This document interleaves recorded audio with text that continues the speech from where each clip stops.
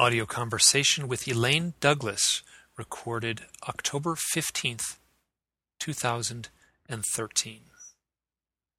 I first heard Elaine Douglass, I think, on a podcast that was done by Karen Dolan. This might be going back all the way to around 2009, maybe even before that.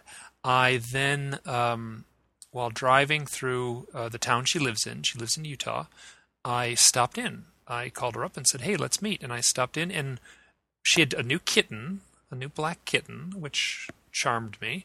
And then she needed some help planting a tree in the backyard. She had bought a tree, and so her and I worked together, and I got the shovel out and dug a big hole, and so it was very interesting. The very first time we met, we were doing some sort of busy stuff like that.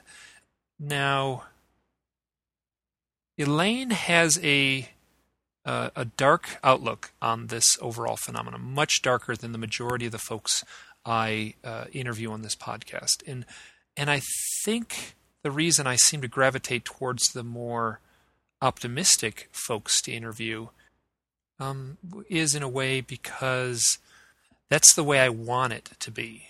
I want it to be very beautiful and optimistic. I've talked about this before, where I'm very empathic in a way, where I can sit and listen to someone tell a very beautiful, angelic story about these events, and I get all sucked in. I just get dragged into their narrative, and I feel their emotions, and then I also do the same thing. Happens when I talk to people who have a much darker overview of this phenomenon. You know, I equally get dragged in. I see their side of it. I see their point of view. Now, and Elaine and I have had a lot of late night phone calls back and forth. We'll talk to each other frequently and about these issues. She's heard a lot of my experiences. She has been a remarkable resource in a way. She's very, very well informed about the overall phenomenon. She's done a lot of very deep research. And she was MUFON state director for a decade. So besides the more outlying abduction stuff that is the focus of her own personal research, she's done a lot of lights in the sky reporting, looking at the phenomena through the eyes of folks who are seeing just a little fleeting dot in the sky, and then they call MUFON, and then they write up a report. Well, I guess my point here was that that odd empathy that's in me. Boy, when I talk to her, I get dragged right into this viewpoint, which is quite grim. She makes no bones about it, and I think she says it several times throughout the interview that her outlook is very cynical as far as the agenda of these UFO occupants. Now, the very first thing she says in the interview, which just got started, she just rolled right into it. And the question that I sent her a list of maybe 10 questions or so. We got to a couple of them, but the one thing that she said, the only thing that really matters on your list of questions is the first one, and I'll read that here off this list. You are doing ongoing abduction research. How did this start? What have you concluded? What do you see as their agenda? And for the next 2 hours, we talk about that. Now, I also want to add a warning here. We're about a half hour into the interview. We do discuss some very graphic details of the memories of an abductee. I thought for just a second maybe I should snip that out, and I think it's easier to just to give you this warning. It's graphic, it's sexual in nature, and it's not the stuff for children. Now, I have every confidence that she is being honest, and it points to a very bleak outlook to this phenomenon. And I also want to add that there are a lot of folks out there who kind of do the audio interview, podcasting, radio circuit. They do a lot of interviews. They're always out there. Elaine is a rare voice to show up on these. This type of podcasting thing, these kind of audio interviews. And when you listen to it, you'll understand why certain folks will shy away from her. She is not going to entertain the listening audience the way a lot of guests on, let's say, Coast to Coast do. And that seems unfair to me, because I feel like although she does not have the mainstream conclusions that folks within the UFO community might have come to, I feel that her conclusions, her ideas, and in a way her warning, it needs to be heard.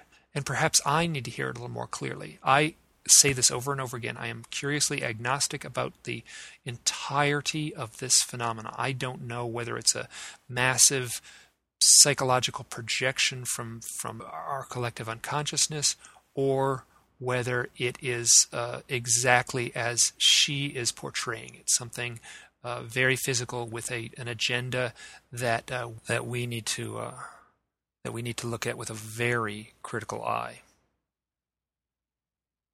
This interview is just a couple minutes longer than 2 hours. Now, what I usually start the show is I say, please enjoy.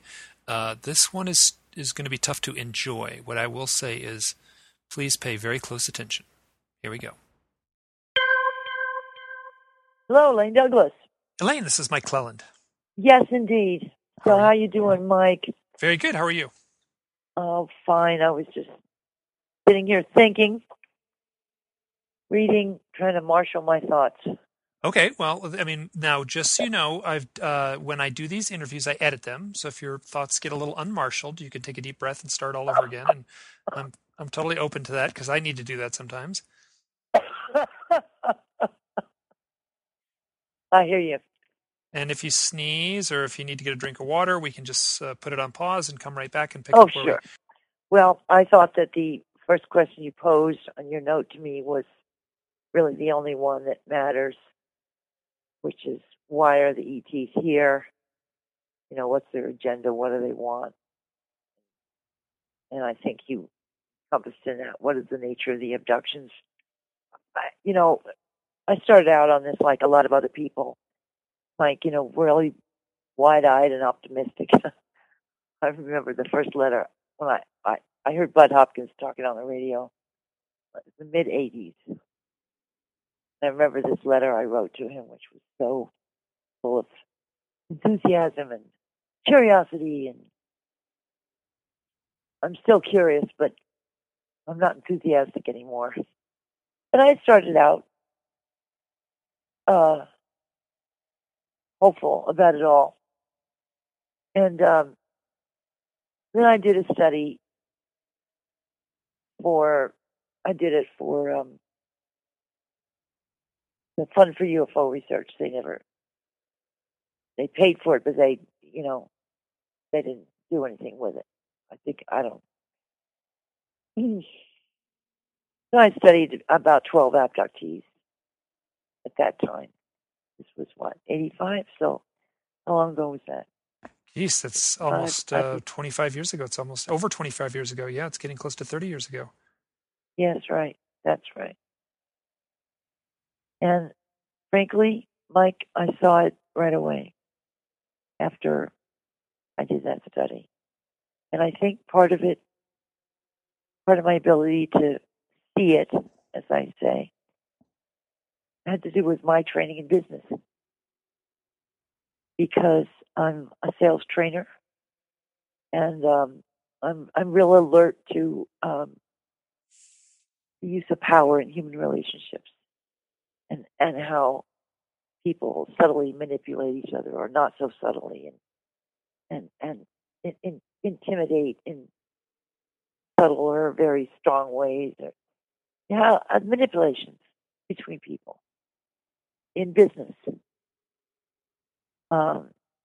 Because my job as a sales trainer is to alert my students to what's going on around them and show them how to short circuit it or turn it off or get around it. Neutralize the threats of people manipulating them in interpersonally. Mm-hmm. So I think it was that orientation really. Also, it's a political science major, and I define political science as the subject about the distribution of power in society. So apparently I'm pretty concerned about that. I'm pretty sensitive to the use of power in social systems. And so as soon as I got a good strong whiff of the what the ETs were doing with the abductees, I knew right away what I was smelling. And I didn't like it. And I have never liked it. And you could take the gross features of the abductions, like you could say, well, things that come in the night are not to be welcomed. Gross features like that, which are real good clues. But I always looked deep into it, and what I saw was beings who basically are on a long-term basis operating to get control of the abductees, to finally realized it was to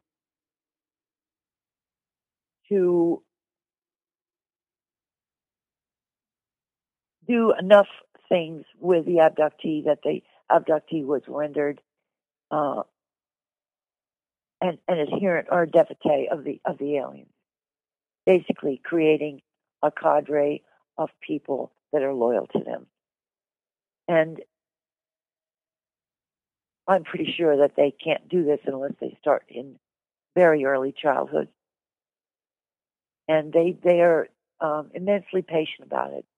And they work for decades on individuals to finally reach a point of capitulation where the abductee really has no more resistance and is converted. Now, the initial Capitulate. yeah, Converted. the initial 12 people that you worked with, are you still in touch with any of those folks? I don't think so. I mean, as you pointed out, it was 30 years ago. Yeah. But what made you bring that up? I was just curious because did you see this pattern right away in those initial 12 folks that were part of the study? Right, I did. And what were you seeing? Just like give examples of what type of interaction or what they were displaying. The way this process works is that the individual is captured. In other words, he's dramatically taken from a normal situation into not only a totally unfamiliar situation where he's at the mercy of a completely unexpected, unknown, and very powerful source. This is what you call a trauma. I just wrote trauma as you were speaking. I wrote trauma on the piece of paper. I'm taking some notes. Yes. Right, and so you even though you're with some persons or some forces that you probably deplore, yet you have to rely on those forces for your safety. In other words, it's interesting because what's his name? His name escapes me. The abductee. Yeah. Oh, Okay, Jim Sparks? Take a pause here. Yes, Jim Sparks. I found, this whole story is so difficult to tell.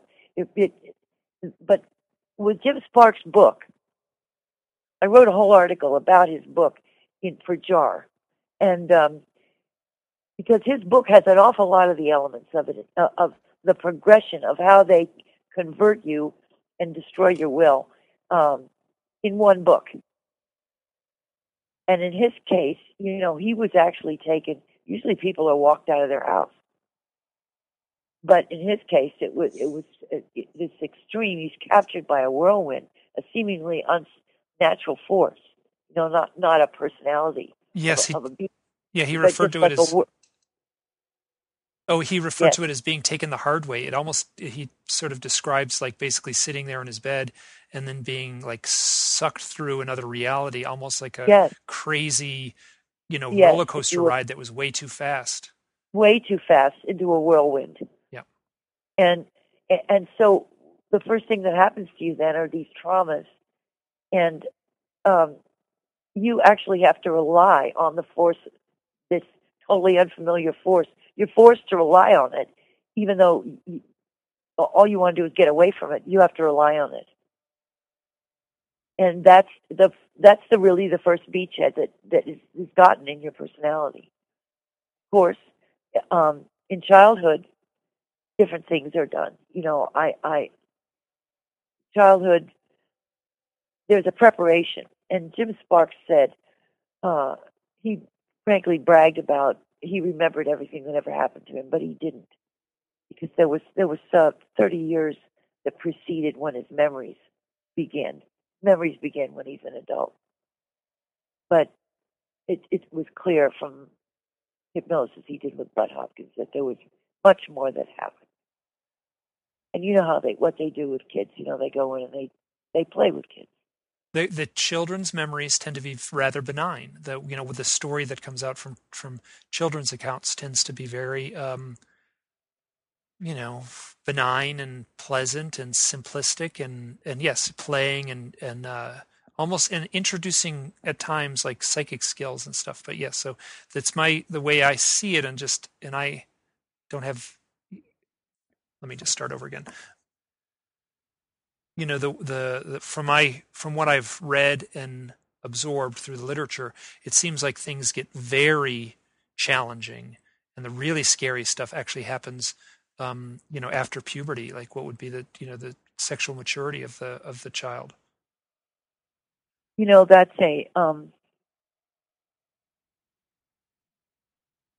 a generalization what you just stated, because there's an element of that.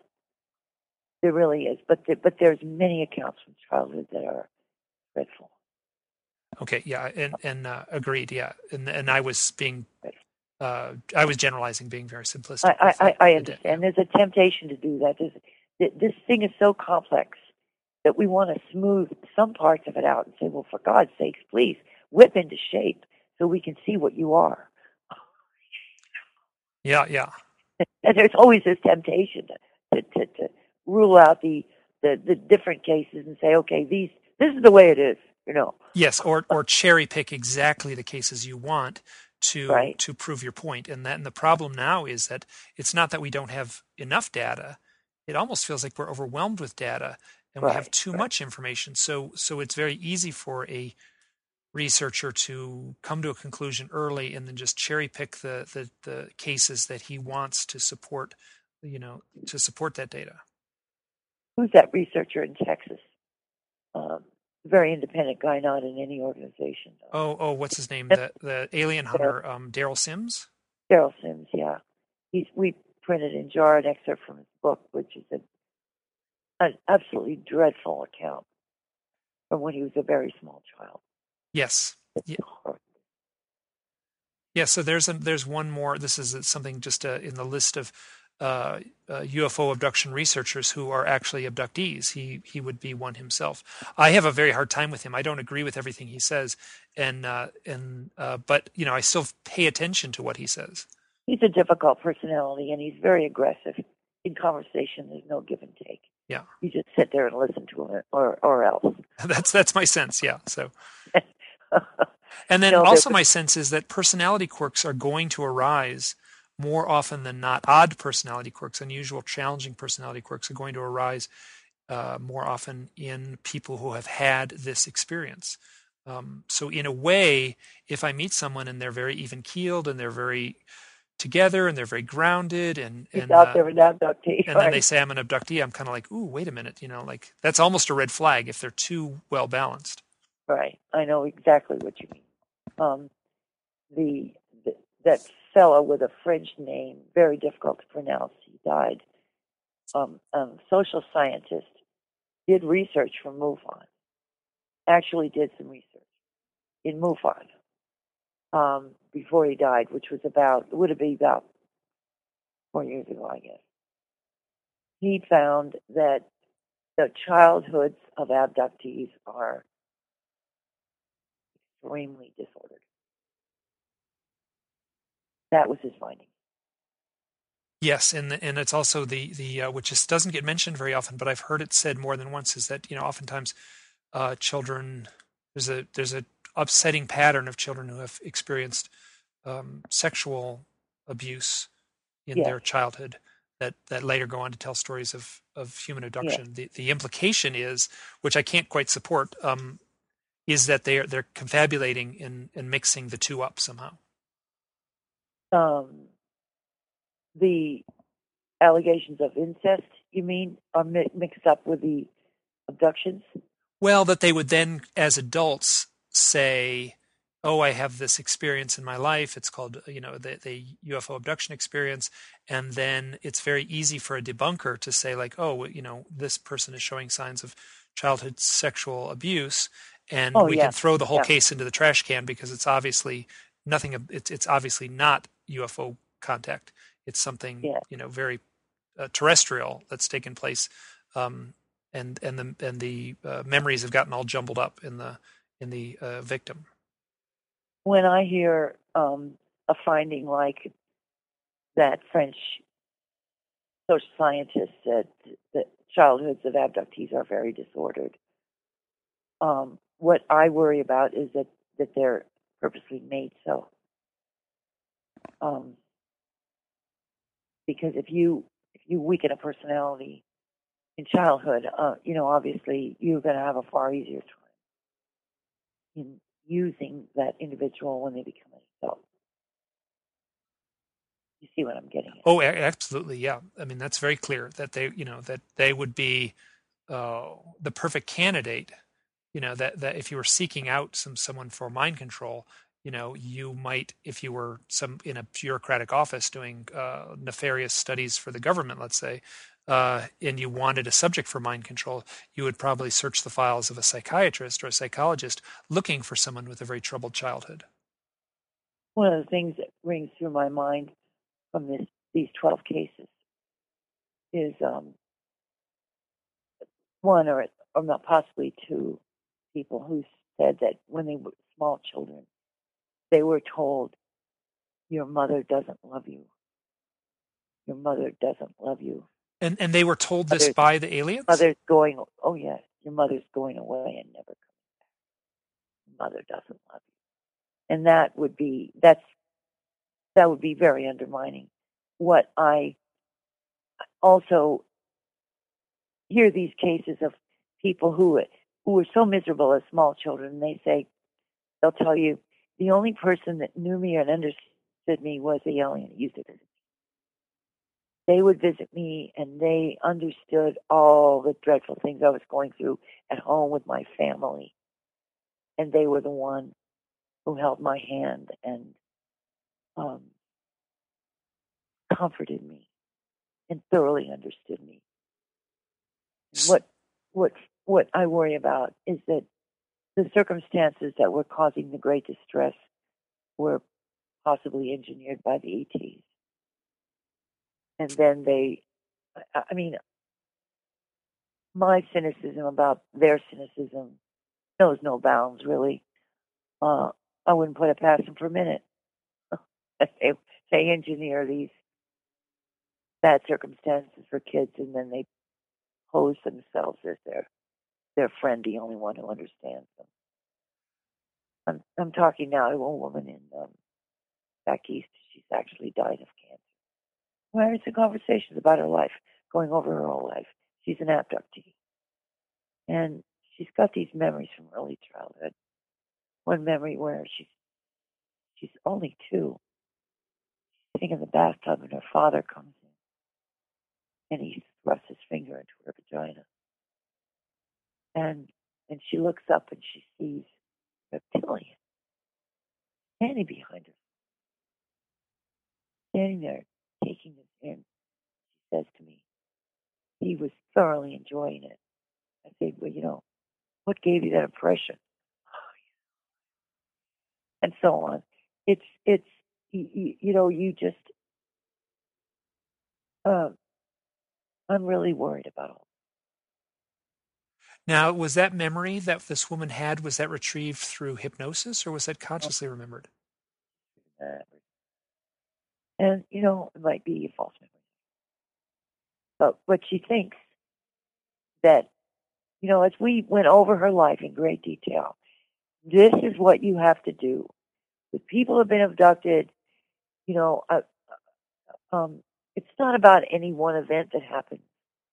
You look at their entire life. If you don't look at their entire life, you can't put the story together.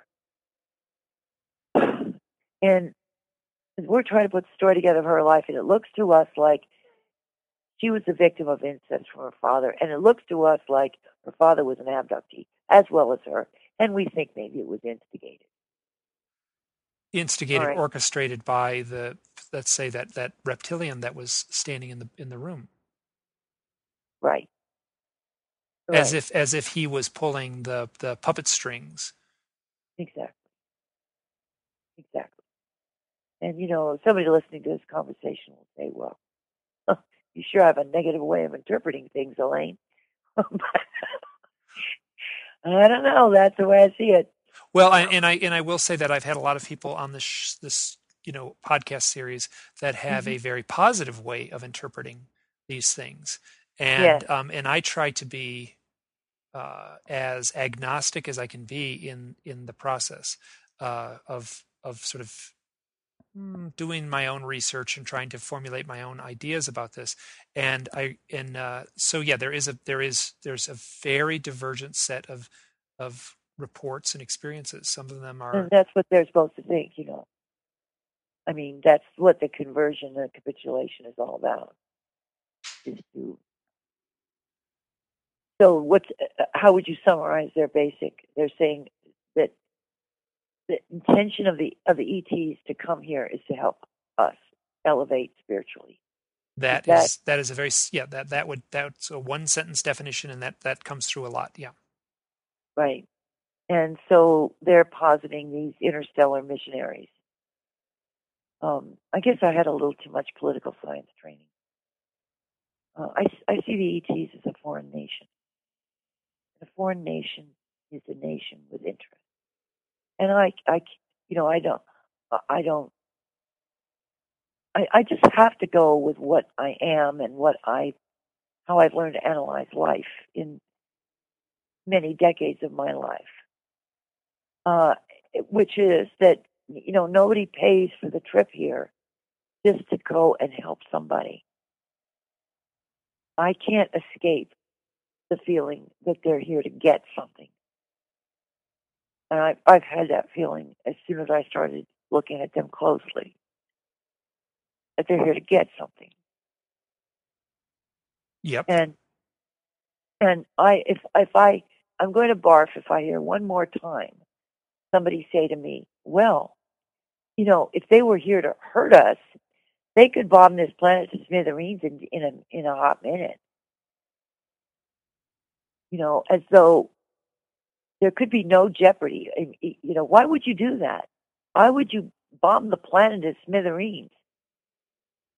Did anybody read Sun Tzu, where he tells you, you know, the best kind of war is where you don't fire a shot? Yep. I mean, this planet is a paradise.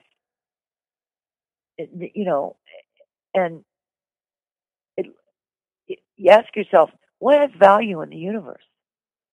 Planets.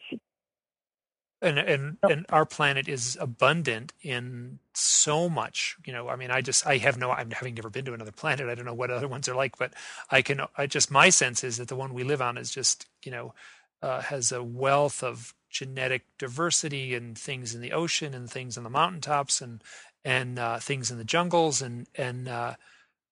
it to me. I mean, I'm just thunderstruck at how amazing our planet is.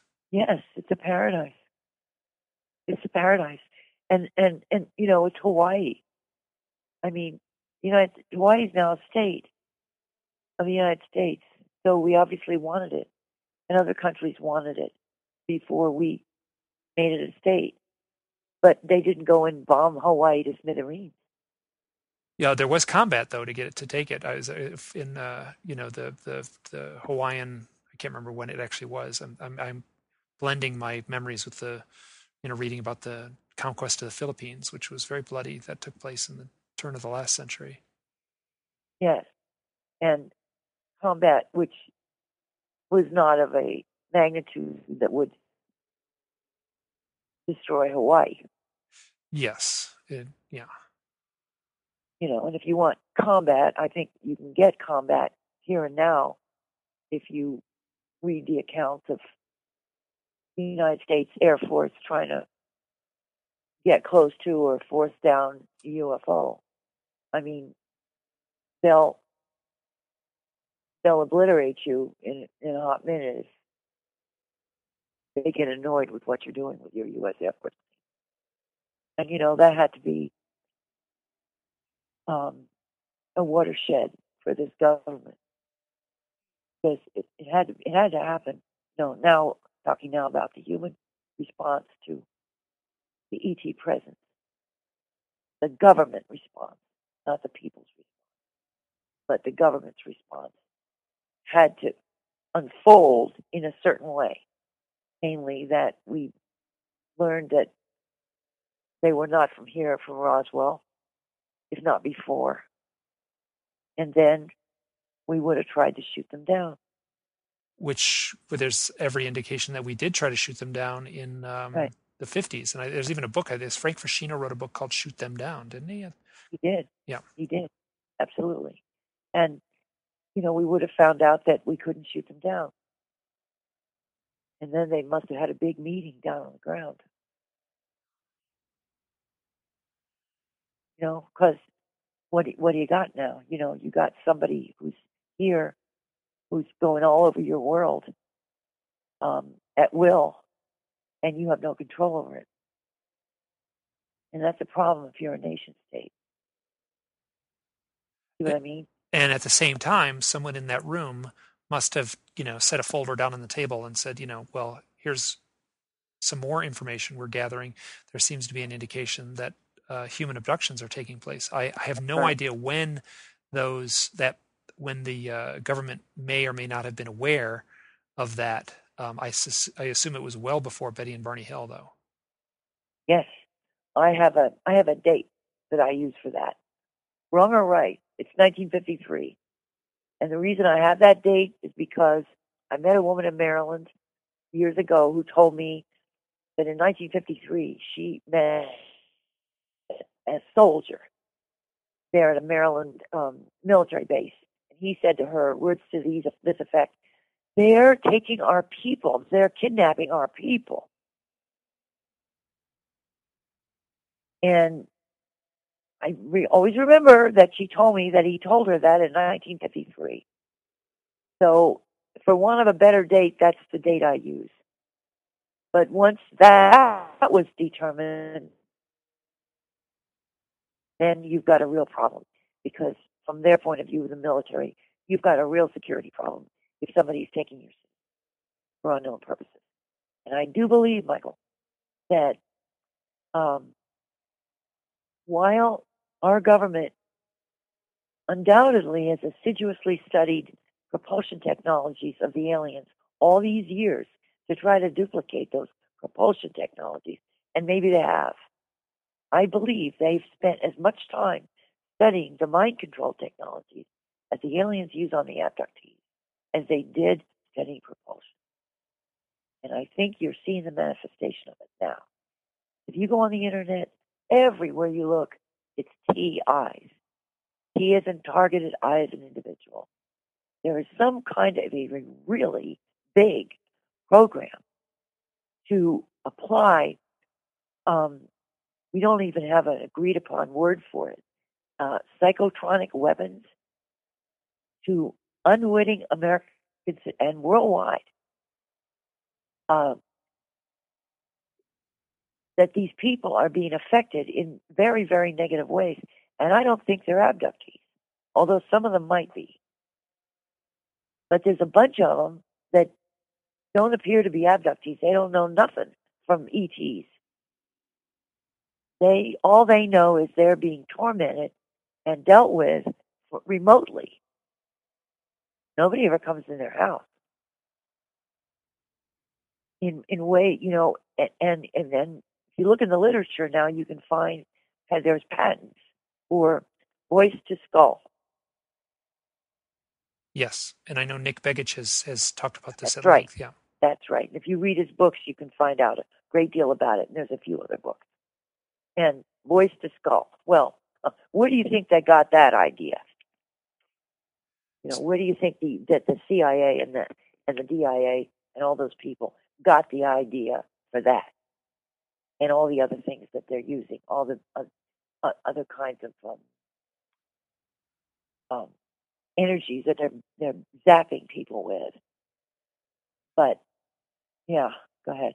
Oh, I just think that, yeah, I agree. I mean, this is something that I have no proof of, but it's something that I contemplate and try to think about, because there's certainly, the MK Ultra documentation that came out in the Right. mid '70s. Yes. There's sort of the paper trail sort of ends at a certain point, and I don't know quite Yes. when that is. And the assumption is that they were busy shredding stuff before they could get it called to the attention of the I think it was the Church Committee that The happened Church Committee. happened post Watergate. And they promised Senator Church that they would never do it again. Which is kind of laughable, knowing, I mean, whatever, if there was some need to I mean, just if they sensed a military need or a military, option or benefit to this, it was going to be pursued. I mean, come hell or high water is my sense. But Well, if you put yourself, yeah. Oh no, I'm just thinking that our knowledge, or let's say, like, looking at the big grand timeline of the UFO contact events, which certainly stretch back well before Betty and Barney Hill, though I don't quite know. So you use the date 1953. Now that certainly seems to jive with the line that we get from the government that it was during, or was when the soldiers were coming back from Korea, the prisoners of war, and they had been brainwashed. I think that was the term they were using then. Yes. And then, so that, I'm not sure, that puts it right around 1953 when the prisoners would have been coming back. And so the advent of the mind control documentation that we have available, says that, we were confronted with this Russian menace, and we had to, we had to stoop down to the low levels of our enemy, because if they were doing it, we needed to do it to have a better understanding Yes. of it, and that was the justification of it. But right, and so that was the cover story.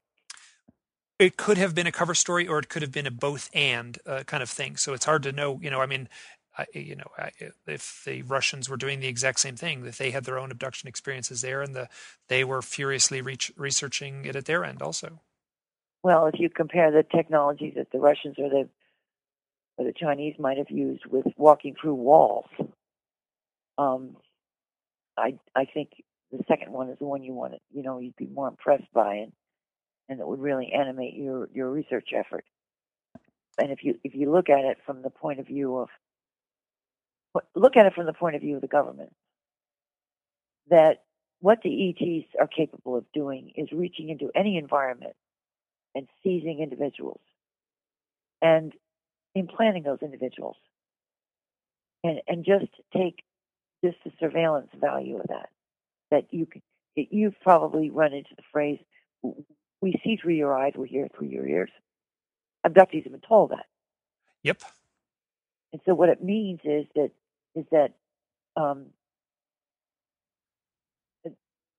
that the government and the military no longer had any perimeter that was defensible, because the ETs could come in anywhere and take their people, and the people wouldn't even know they'd been taken. They wouldn't know that they'd been implanted, and that they had microphones in their ears and cameras in their eyes. And, I mean, that's enough to give any military person real nightmares. Yep. And I'm just not here defending it or not defending it. I'm just talking about it. See? So I agree. Nothing that they could ignore. Nothing they could ignore. And I just feel that they would want to back engineer the mind control all of it. The same way that the alien mind control, the same way that they would want to back engineer the propulsion system of some exotic crash that they pulled out of the desert near Roswell. Exactly. That's my point. And I keep trying to tell everybody in the UFO community, don't have too much of a platform, but I sent you that interview that I did where I really dwelt on it and said, look, these TI people, this is an expression of the U.S. government's very advanced, I would say now, state of research, copying the mind control technologies that are used by the ETs on the abductees. Just copying as much of it as they possibly can.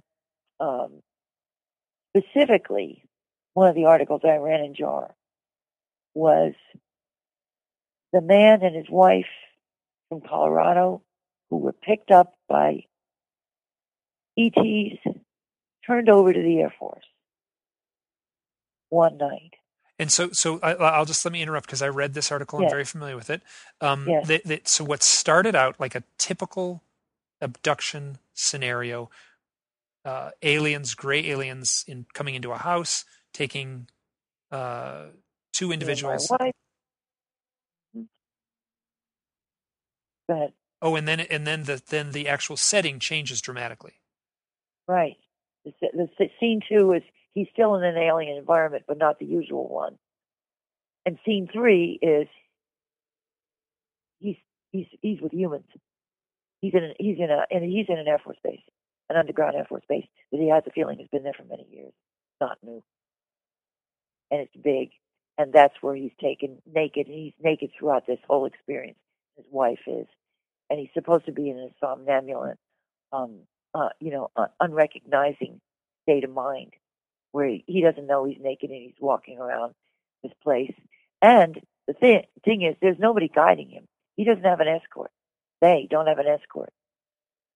And that dawned on him as he reconstructed the experience. At the beginning, he says, there must have been somebody behind us telling us where to go. But then as he remembers more and more about it, he realized there never was anybody. And by the end of it, he's telling us, I knew right where to go. After he was put on a stage and presented to 200 or 300 elite military officers, then that ended. And the room went dark, the stage, and the military officers filed out. And from there, he and his wife made his way through these long corridors so they could get back on this vehicle to take them back somewhere, which we presume, and they will eventually return home. And he tells us, I knew right where to go. I knew right where to go. And he starts talking about the tones that he hears all the time and the variety of them. And as he's walking down this hall with her, he passes by this particular room, 207, and he nearly goes. He has a tremendously awful feeling as he goes by this room. And he remembers that is the room where he's taken. And implants are put in him and whatever else is done. And it's all a human facility.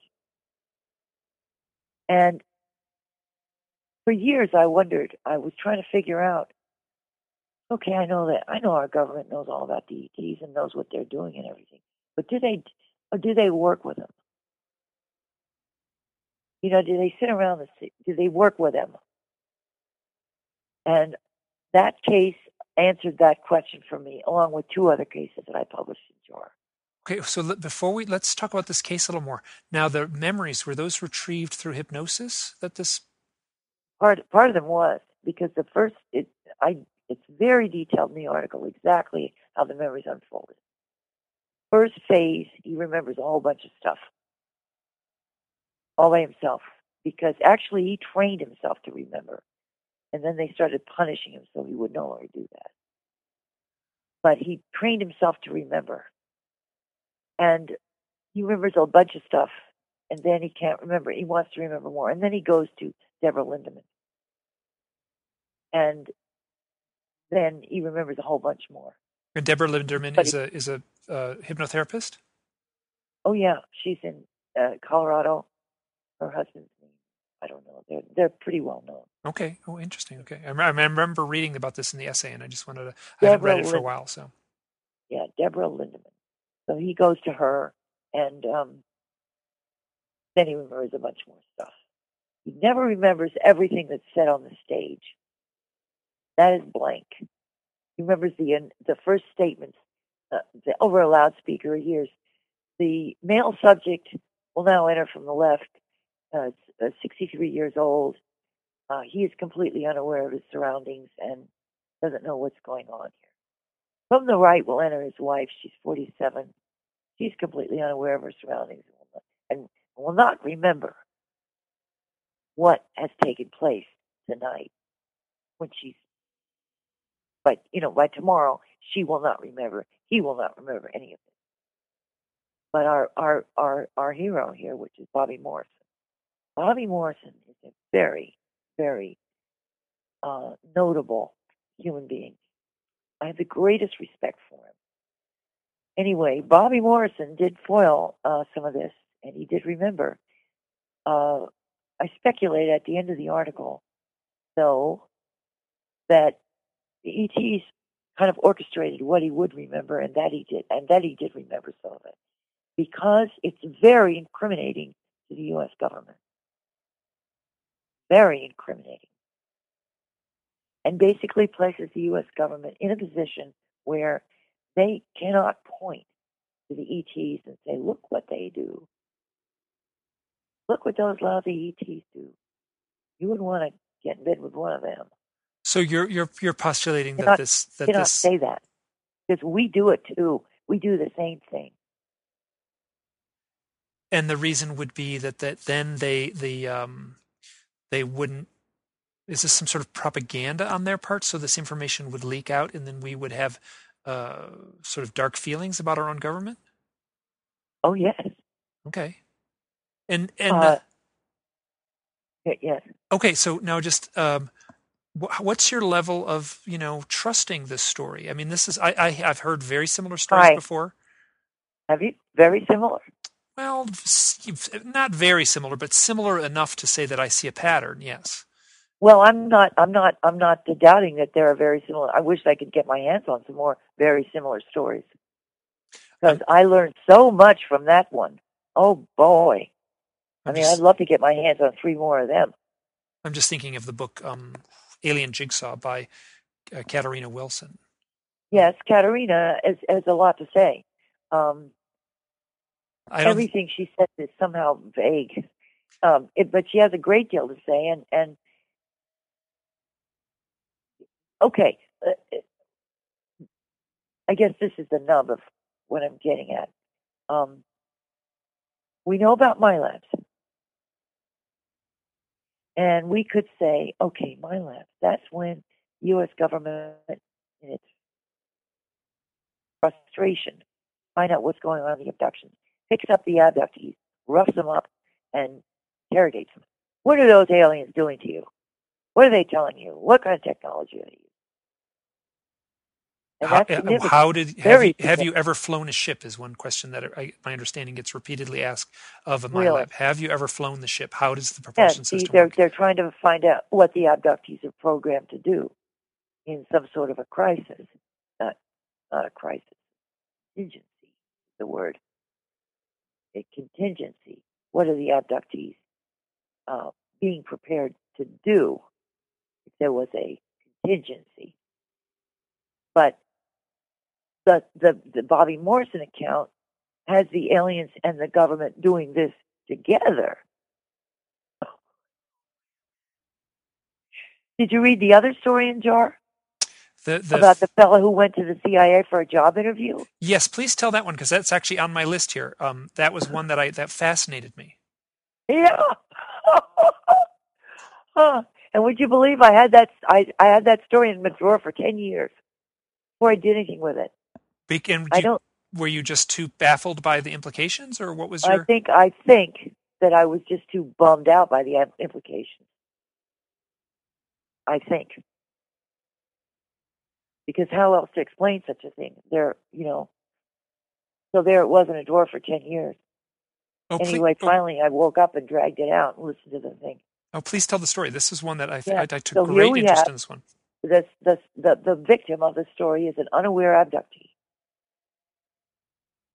All right, Hmm. and and we I became aware because I went over his whole life. Like I said, that's what you got to do. You got to go year by year, and then you can get the whole picture. But at the point he went to the CIA, he was an unaware abductee. And he thinks he's going there to apply for a job. And what year would have this been? It was, I think it was 87. Okay, that's my It's memory all too. It in was my the mid article because 80s. I Yeah, would never leave out something like that, the yeah. date. But I believe it's recollection that it's 87. And he goes there for this job interview. And part of when you go for a job interview at the CIA, it takes 3 days. They keep you for 3 days. And one of the things that happens to you is you get a lie detector test. And they're very unpleasant and exhausting. So he got his lie detector test. It was administered by an alien So or just a hybrid. and just because this was interesting in the story, like actually just explain if your memory, if just like how he felt when the what happened, the door opens up. Yes. He says the door opens up and he says, I thought I would lose my mind or something like that. When the door opened up and he saw that, oh, he says that thing walked through the door. The first phase of he had a lie detector test by a beautiful young woman. I mean, talk about putting you at your ease. Hmm. Okay? And she says, okay, so she does that for 2 hours or so. And then she says, okay, I'll be right back. She exits the door, and 10 minutes later, in walks this thing. And she was not human. And does he? Had you? I mean, could it have been just a someone in a very, uh, you know, expensive mask that was sort of masquerading as an alien? That's what he told himself. That's a funny question because he told himself, she must have a disguise on. See, when I interviewed him for many hours, it was years after this had taken place. So he had either died. In other words, it was in perspective in his mind. Look back, and I said to him point blank, I asked him many, many questions, but several points I said, was she human? Was she human? He says, no.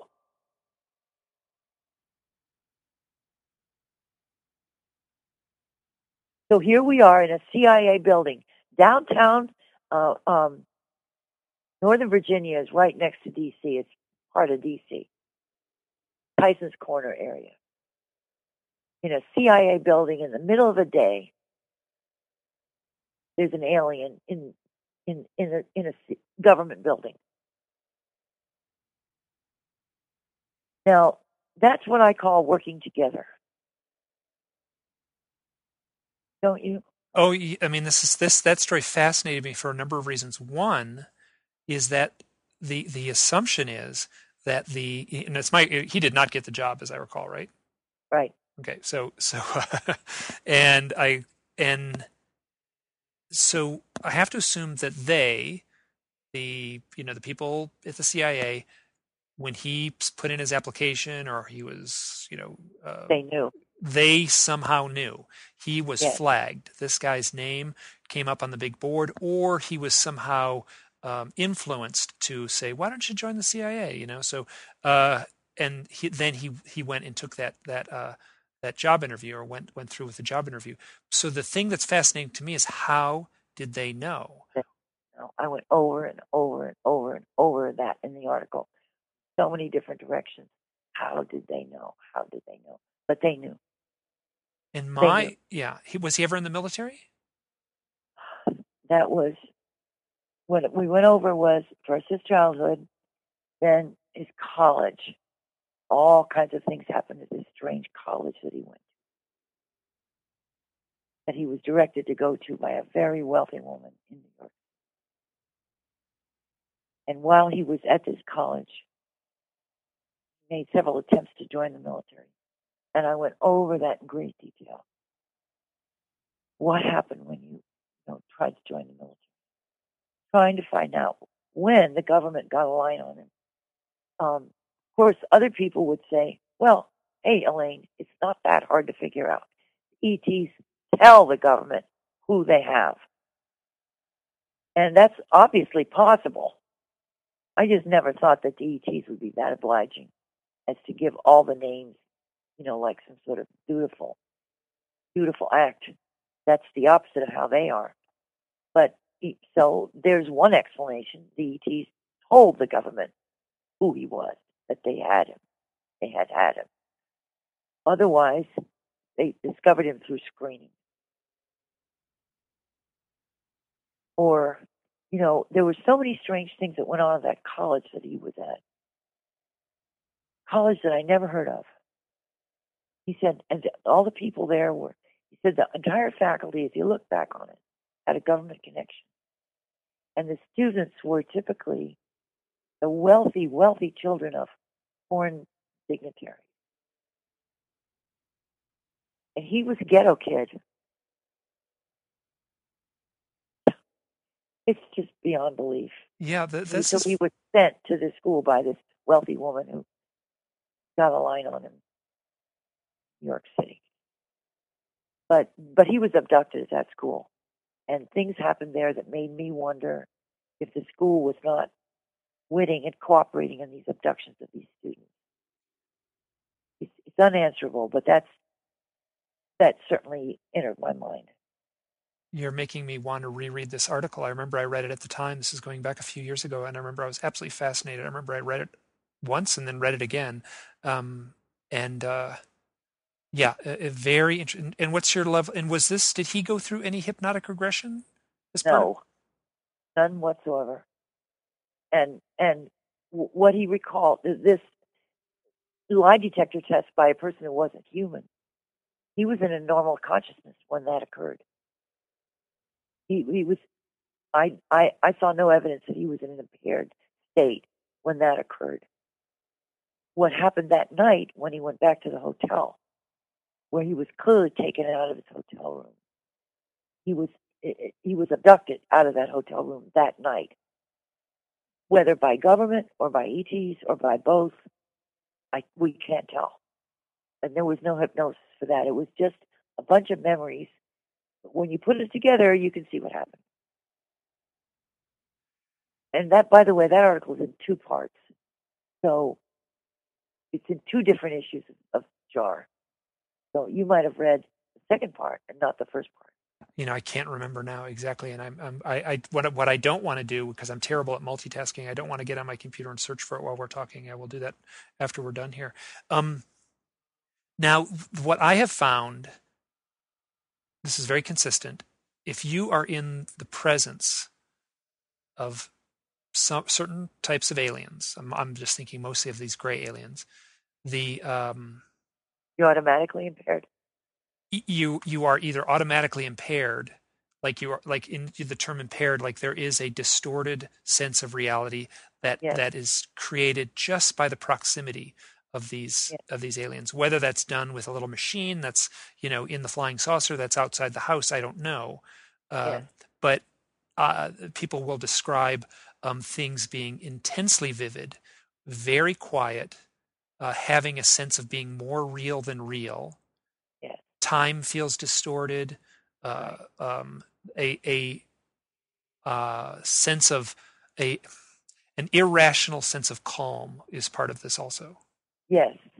And this is also, I've talked to folks who have gone through hypnotic regression, and this is part of the reason it's very easy for people to dismiss their memories as being dreams, because this mindset, this distorted mindset, is very dreamlike. But I don't think that is that. But it. Anne Strieber, who looked at all the letters that were received after the publication of her husband Whitley's book Communion, somewhere near 250,000 of them, said that almost like a high number of them began with the line, I had a dream that wasn't a dream. And so that sense now, so what you're saying is he didn't have that altered sense of reality. When he was getting the lie detector test, Yeah. he doesn't speak of any altered sense of reality. He was exercising tremendous restraint on himself, but he was very intimidated by the whole CIA environment. Okay, he was extremely intimidated by everything these 3 days that happened in these 3 days. So he certainly wasn't acting out, and he rationalized it monumentally. She must be in a disguise. This must be. Oh, she's an agent, and they're training her to operate in a disguise. Now, the few people that I have talked to that have been in the presence of a gray alien without that mind control, without that sense of altered reality or altered consciousness, they will describe uh, as if the fabric of their own sanity is becoming unhinged. It is terrifying in a way that defies any simple explanation. It is almost the way I've described it is synthetic fear will overcome them. To be in the presence of an alien. To be in the presence of an alien without that mind control. That mind control almost seems to be like essential to being in their presence, because without it, their sanity crumbles. Jeopardy, yes. Yeah. Yes. Because it's the nth degree of radical unfamiliarity. Or there is something physiological going on, as if they are literally like vibrating from another reality, as if their mere presence is incompatible with our present reality. Could be. So there comes, my now obsession, and I just can't penetrate it, is what is the nature of the U.S. government's intentions? What is the nature of, what's the plan, guys? I always say, if I had a bunch of these cover-up guys, if I had MJ12 in my living room, there they all are, they're this thing, I would say to them, okay, guys, what's the plan? How are we going to secure the sovereignty of Earth? Or have you given that up? That's what I want to know. And that is the I don't know how to say it. That may be, if I was working in the basement of the Pentagon, and it was my job um, to deflect or to cloud the issue so that question couldn't be answered.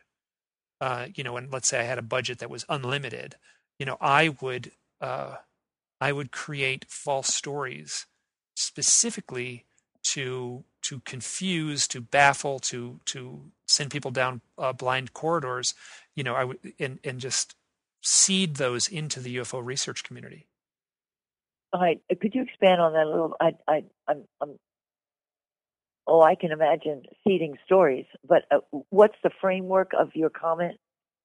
Where does your comment plug into what we were saying?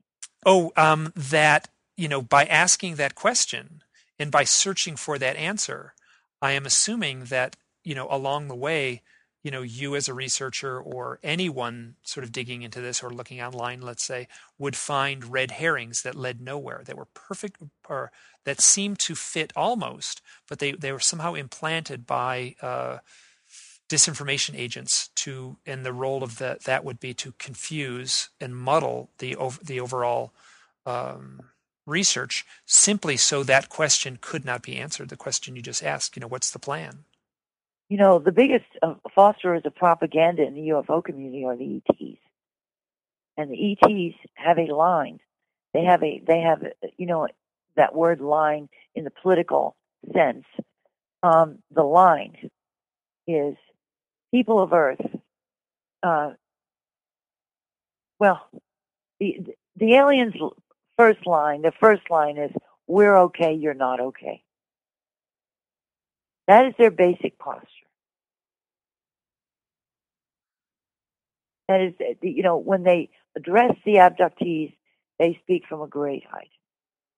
And everything they do is consistent with that one precept. We're okay, you're not okay. There's something very wrong with you, human beings. And this is, to me, this is a part of their intimidation uh, uh, of us, is to tell us that ceaselessly. And if you're an abductee, you believe it. And lots of other people who aren't abductees would believe it too. And then by us, meaning humanity as a whole, that we would Yeah, be, the abductee, the one story that shows up over and over again is the abductee is forced to watch like a three-dimensional holographic view screen, and they're confronted with scenes of nuclear destruction and biological, turmoil at the hands of our own, uh, just the way that we as stewards of the planets are failing, like that type of yeah, thing. whatever works. The earliest account of this I have is pre-World War II, where the aliens are preaching the evils of fascism.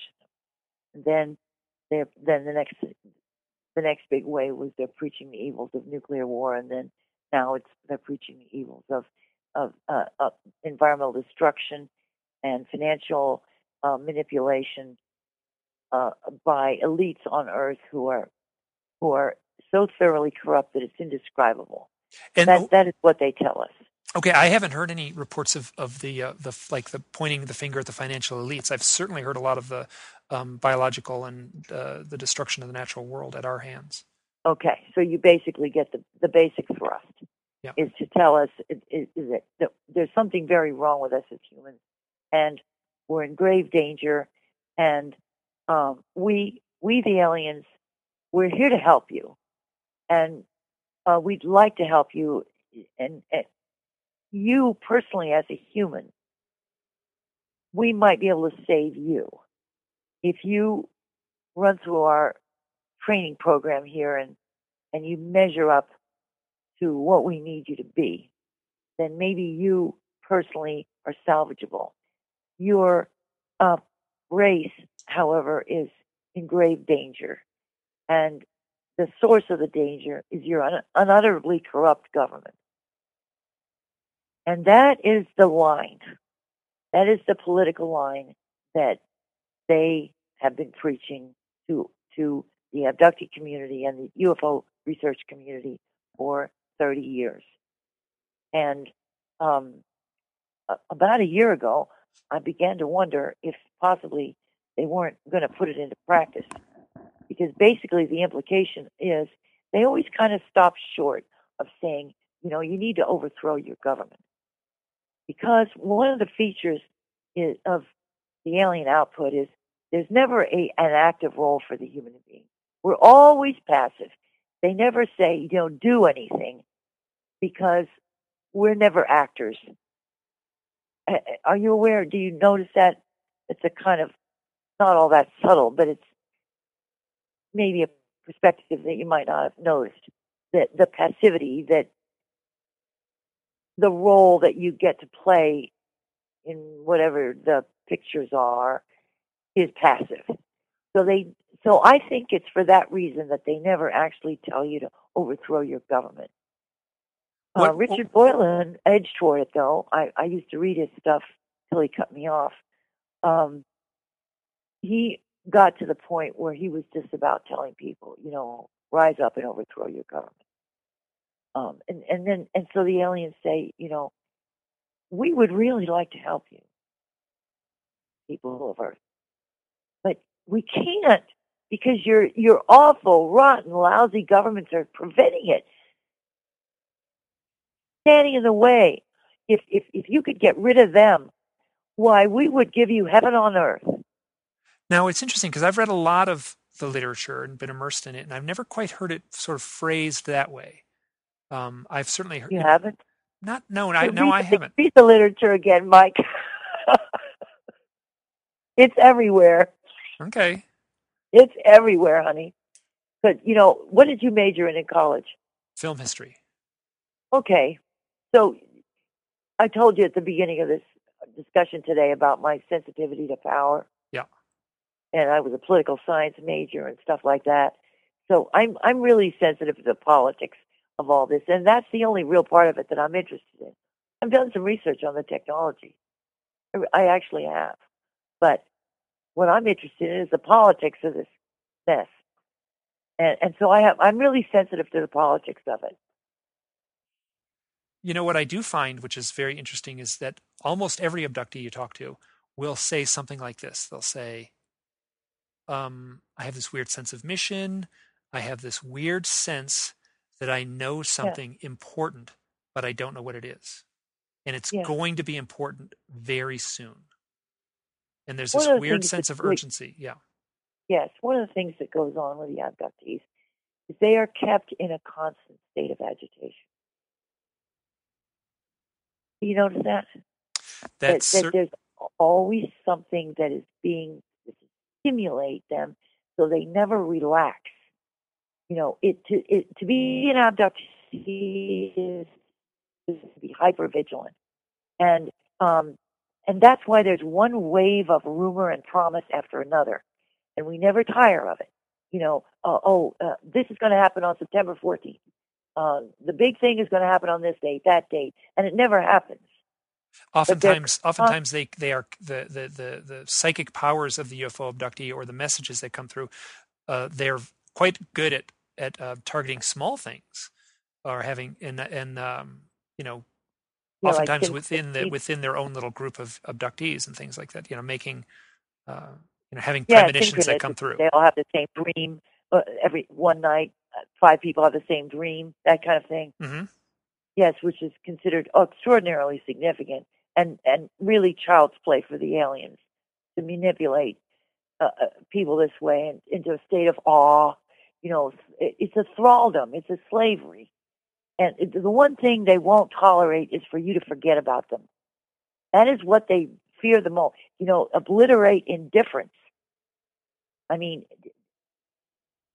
they obliterate resistance. They obliterate hostility. They obliterate indifference. And they obliterate loyalty to the human race and even to yourself. That is what they're trying to do.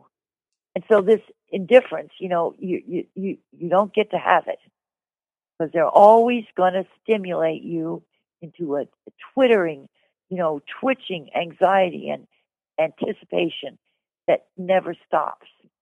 And it's part of, you know, how many people do you think have been abductees in our world that, you know, have lived through years and years and years of that, and finally they died, you know, and the big day never came. You know, you can just see how it's not pointless from the. What it is that they're learning the ETs how to manage and control us. You see, Or managing control a very small part of our population. as a sample, Yeah.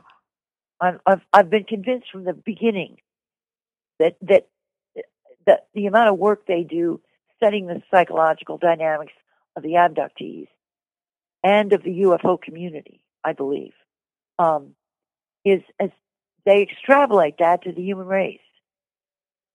I'm certain of it. I'm just certain of it.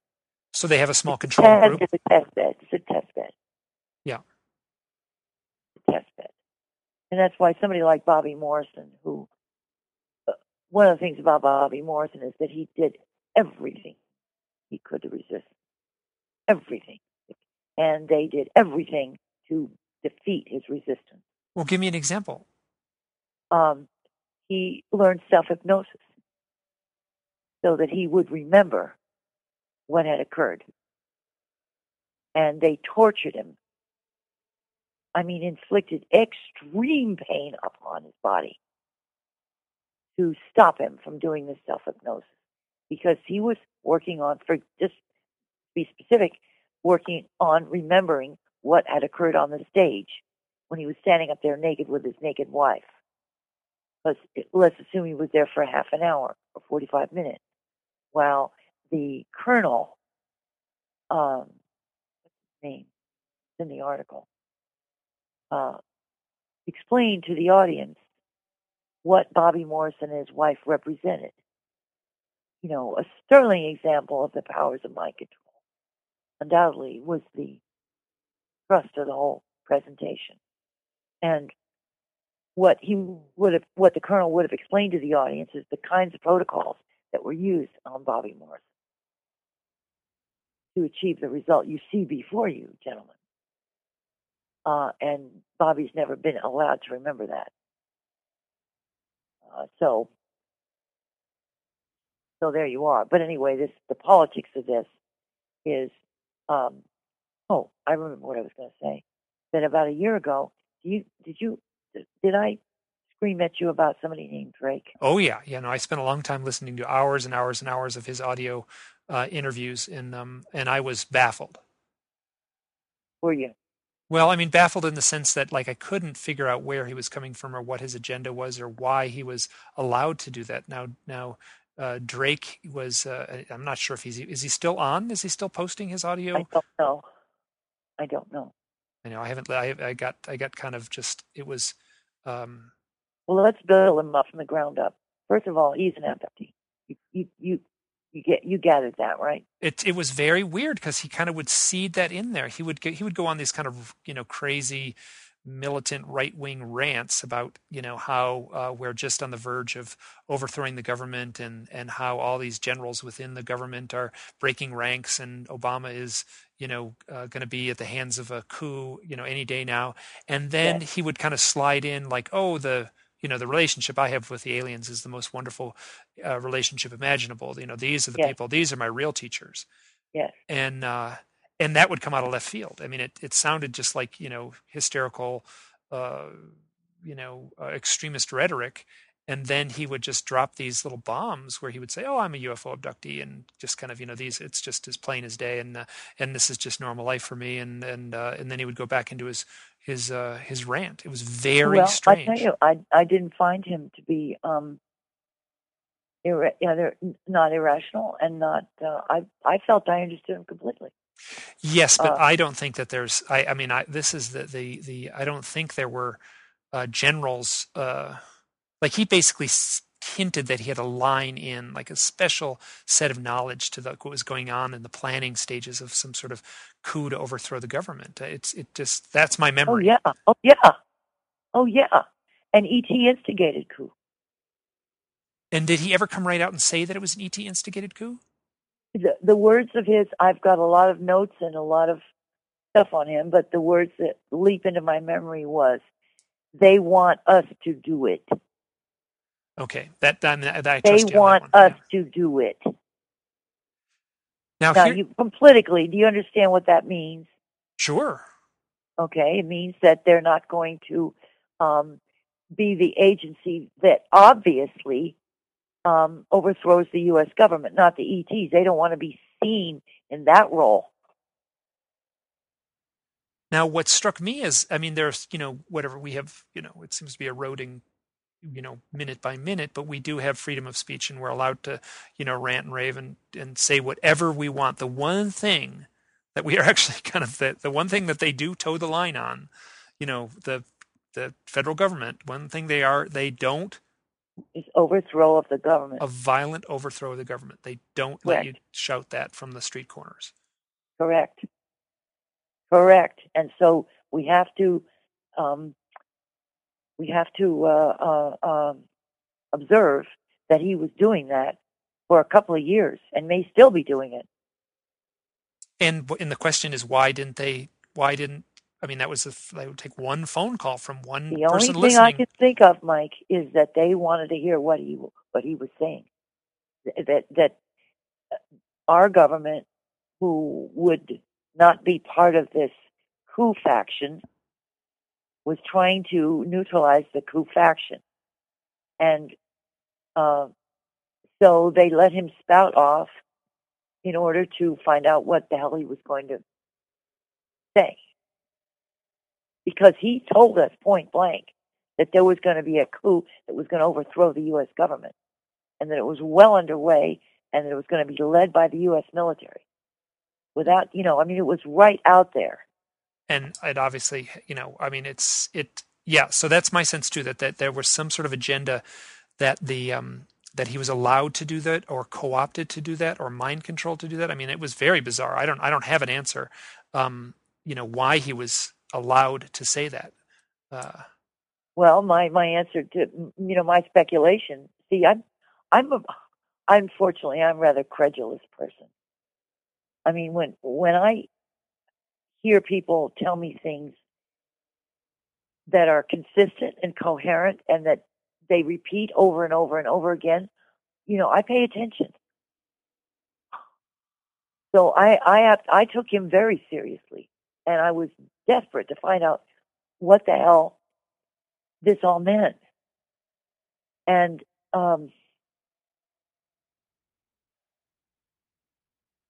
you have to know where the hell to go with this discussion. I have to add in that July of 2010, I think. Do you know the name Julia May? no, I call her. Do you? no, I don't. Okay. I call her the cadaverous woman. Oh, yes, yes. She's the one that is part of Drake's website, and she does periodically will do YouTube videos. She does YouTube videos, and she is not on Drake's website anymore. And I can no longer get this video that she made in which she said that on and off world forces were demanding the surrender of the cabal. And she was deadly serious about it. And she was filled with threats of things that were said by her and by Drake. I've never heard anyone say before. Now, Never. now, to me, I'm going to jump back to if I Yes. was the guy in the basement of the Pentagon who had an unlimited budget and I wanted to cloud the issues, I would create some red herrings. And my sense is that that's what we may be seeing with the. And I remember watching a few of that woman's videos, and it didn't. It seemed like some lady in her living room just kind of spouting off, and it's Mike, I can't conceive of a U.S. government agenda that Julia May's video would serve. Can you? except to confuse the UFO research community. Confuse us. Well, We're not a threat to them. Well, they don't. Why do they have to confuse us? Oh, I mean, I think that we very much could be a threat. I mean, if they are trying to keep the lid on something like disclosure, then what they might want to do is just seed the sort of small little swimming pool full of UFO researchers and such. They would want to seed it with information that would lead nowhere, and so that it would take up our time, it would take up our energy. We would be, and the mere fact that she's disappeared is interesting to me. So that's and I don't know whether this is true or not. That's the first thought that came to my mind when I watched her was like, why, what is going on? Why is she even saying this? And then, so she drops these big bombs, saying that, that the overthrow of the government is imminent. It's all being orchestrated by the aliens. And then by on and off world forces. That's what she said. Yeah. On and off world forces. That was her. Okay, is this where you're coming from? Is this it? People like Stephen Greer and Richard Boylan and numerous others are often thundering in the UFO community that the U.S. government is trying to show the aliens in a negative and frightening manner to the public and trying to make us afraid that they are a threat and that they are going to invade Earth and that the human forces will stage a mock false invasion of aliens to frighten the human race. Is that where you're coming from? That is one thing that I hear over and over again. I don't know how much credence to give it. I give it very little credence, actually. But yes, so that would be an example of something that could have been generated by by propagandists. There's no purpose that would serve for the U.S. government, and I know I feel I know where that is coming from. But let me give you an example.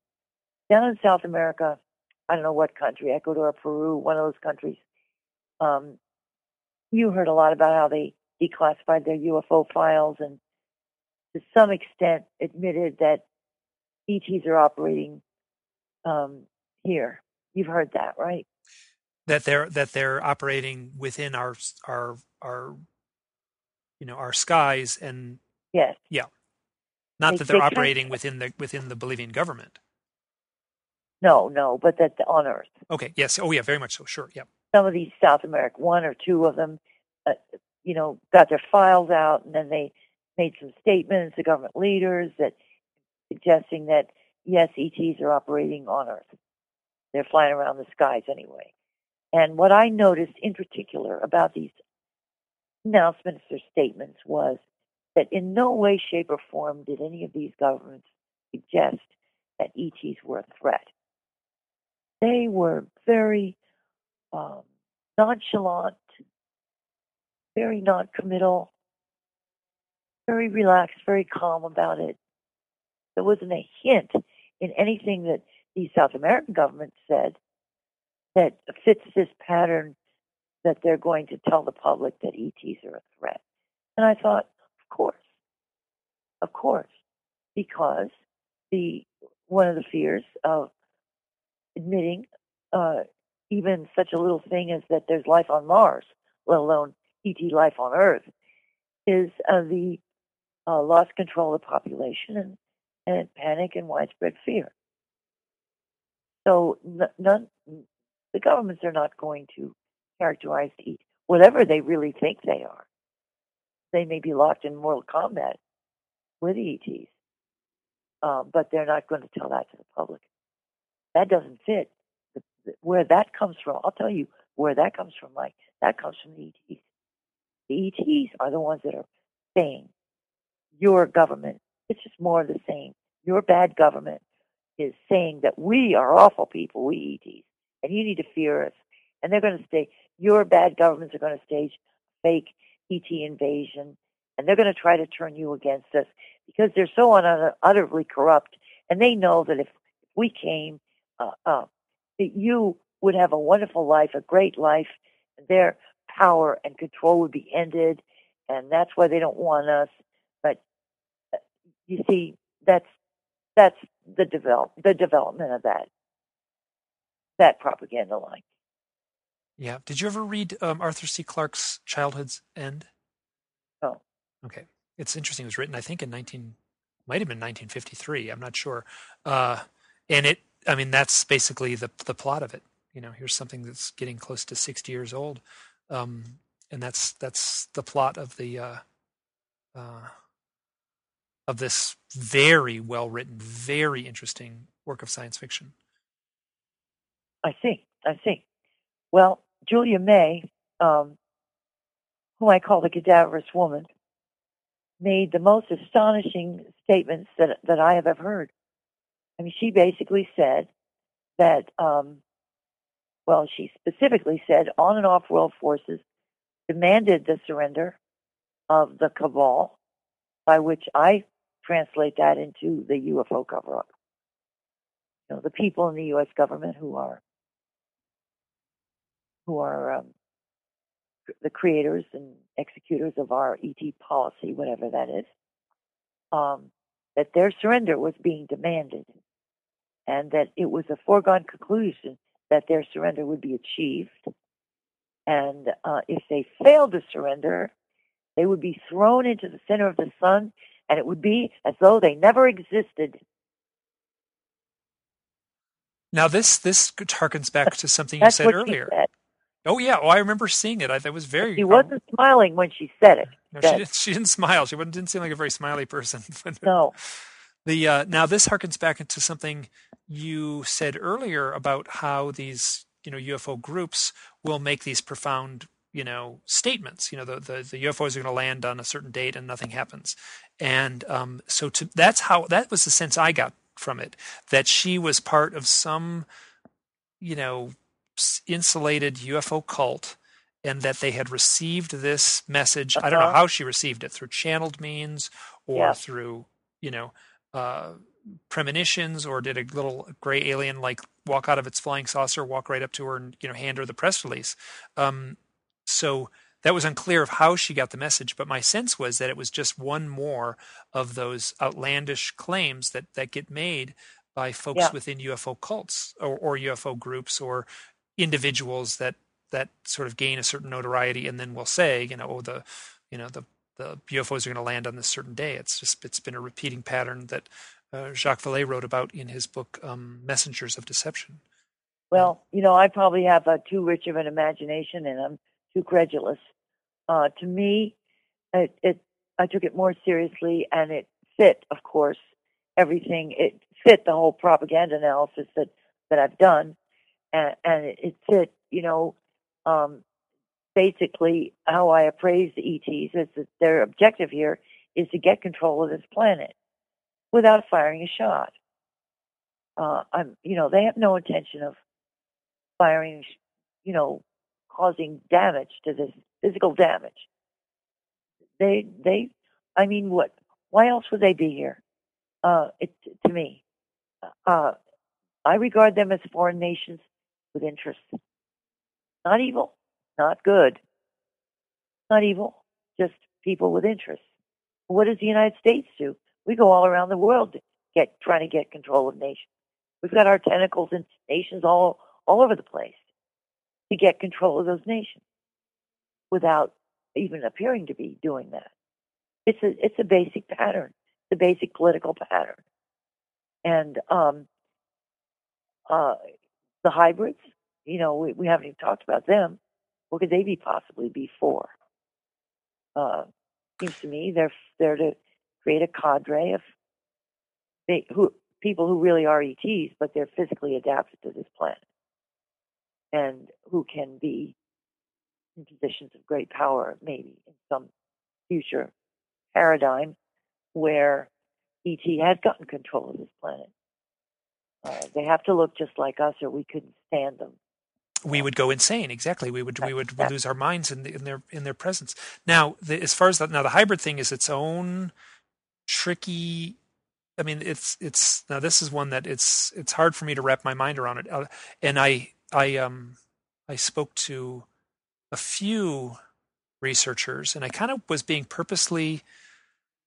Oh, I was making a purposely outrageous statement just to get their reaction.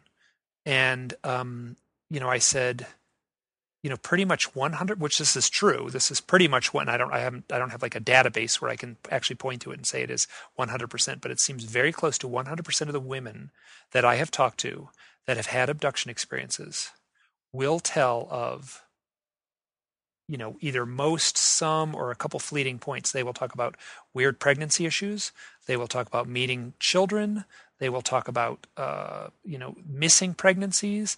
They will talk about feeling pregnant one day and then not feeling pregnant the next day, oftentimes while they're not sexually active. yeah, I've talked to more than one woman who has gone to a doctor, been told she was pregnant, gone back to the doctor, they were no longer pregnant, and I've actually had a few of them tell me and tear up in the conversation that they felt that the doctor was angry and accusing them of getting an abortion, and they were shocked. They didn't understand it, and they left absolutely perplexed.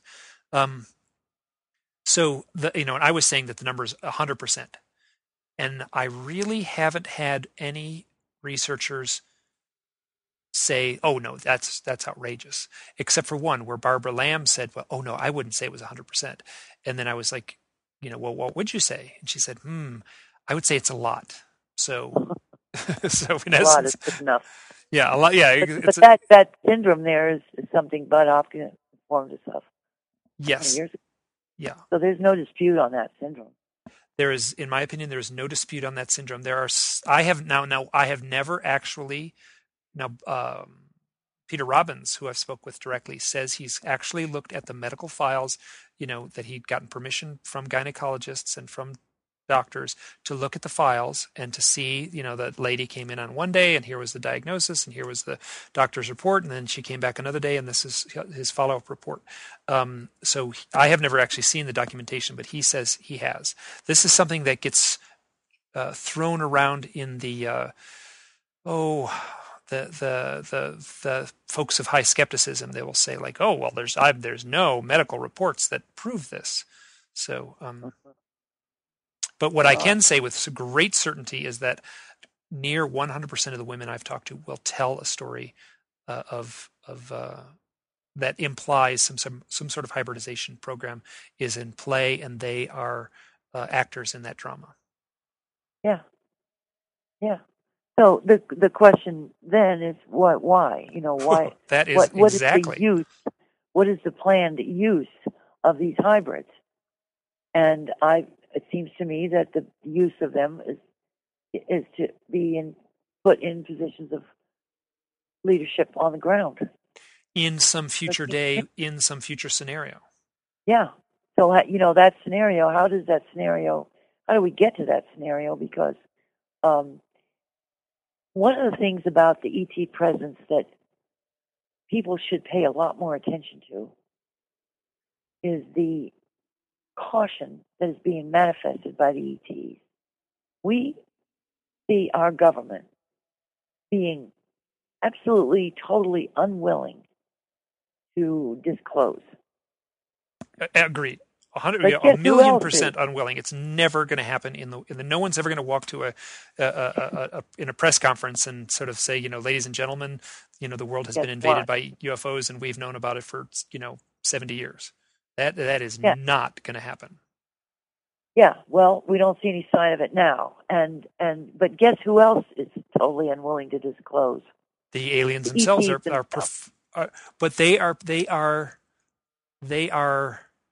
I mean, you actually told me yourself this one time, and you said that, one of the things that the ETs do is they will tell the abductee to write a book. Yeah. And then the abductee will dutifully write a book. Now, this is something that I remember in our conversation feeling like my heart drop a little bit, because I have an online presence where I'm talking about my own experience. You're writing a book online. Yeah. And I have said more than once that felt like it did not come from me. It felt like I was reacting in a way that is very much unlike myself. Who knows? I mean, it's hard for me to actually, but that is my sense.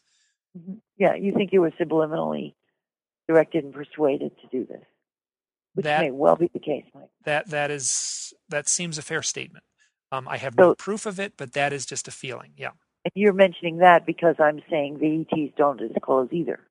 Well, they are disclosing slowly in the sense that you can go to Barnes & Noble, you can walk to the occult book section, you can, grab a couple books, about people's firsthand abduction experiences, and you can buy them and read them. They're out there. There are hundreds of them. Yes. So, and if the ETs are asking these people to write their books, which I don't doubt, then they are somehow seeding the populace with some sort of information. Now, another thing. Yes. Oh, well, I just lost my train of thought here. Keep going. I'll let you go. It'll come back to me. Well, what I think the reason the ETs don't disclose is because they're not yet confident that they could control the outcome. That's why I think they don't disclose. Okay. Now, I just remembered my quote. This is what I was going to say. There's a fellow, Herbert Schirmer, I think was his name. It was a case, I think, from the late 60s. He was a cop. He was abducted. Had this really, it was more of a, there was sort of these abduction events that used to take place in the 60s, which don't really seem to play out anymore, where it almost seemed to be like, hey, come on board the ship. We'll give you a little tour. It had this kind of... Yeah, the style changes. Yeah. The style changes. It does. Yeah, so he had one of those where he was kind of like, "Hey, come on board," and it felt like somebody pulling up to your house in a fancy RV, and they kind of open the door and say like, "Hey, you should see. You want to see the inside of this thing? It's pretty cool." So that his account had that kind of vibe to it. But one of the things they said, the actual ETs said to him, and I don't think this came through. He didn't have to retrieve this through hypnosis. They said, he said, asked some question like, why are you doing this? Why are you here? Why did you take me? And they said something like, and it sounded like they were implying not only to him, but this was the implication, it was to humanity itself. And they said, we want you to believe in us, but not too much. Right.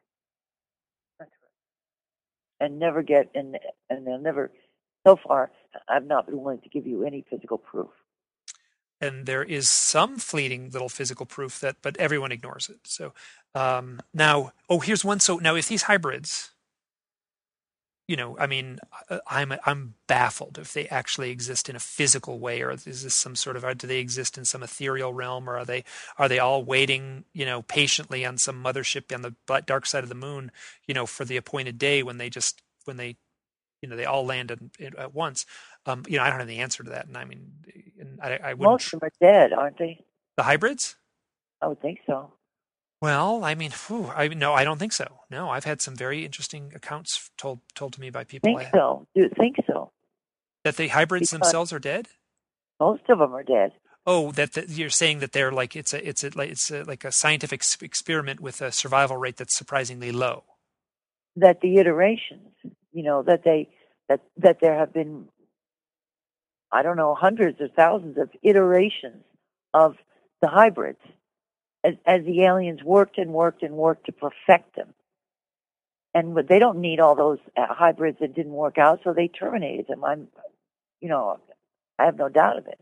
The same way we would terminate like the fruit flies in some experiment that didn't meet Yeah. our standards. Yeah. Okay. Absolutely. So that's an assumption.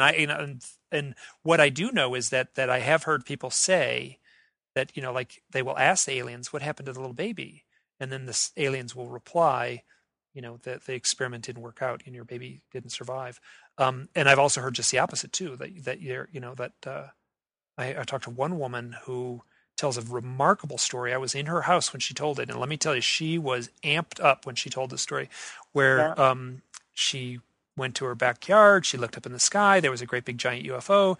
She came back in the house to get a camera, and as she was moving back through the living room, she looked over at the couch, and there was this beautiful blonde young man who would have been about 30. Now, she was about the age where that young man would have matched the time of her abduction experiences in the 80s. So she sat down on the couch, telepathic communication ensued, she was reassured, he called her mom, and then the next thing she knows, poof, she's sitting on the couch alone. So bonding.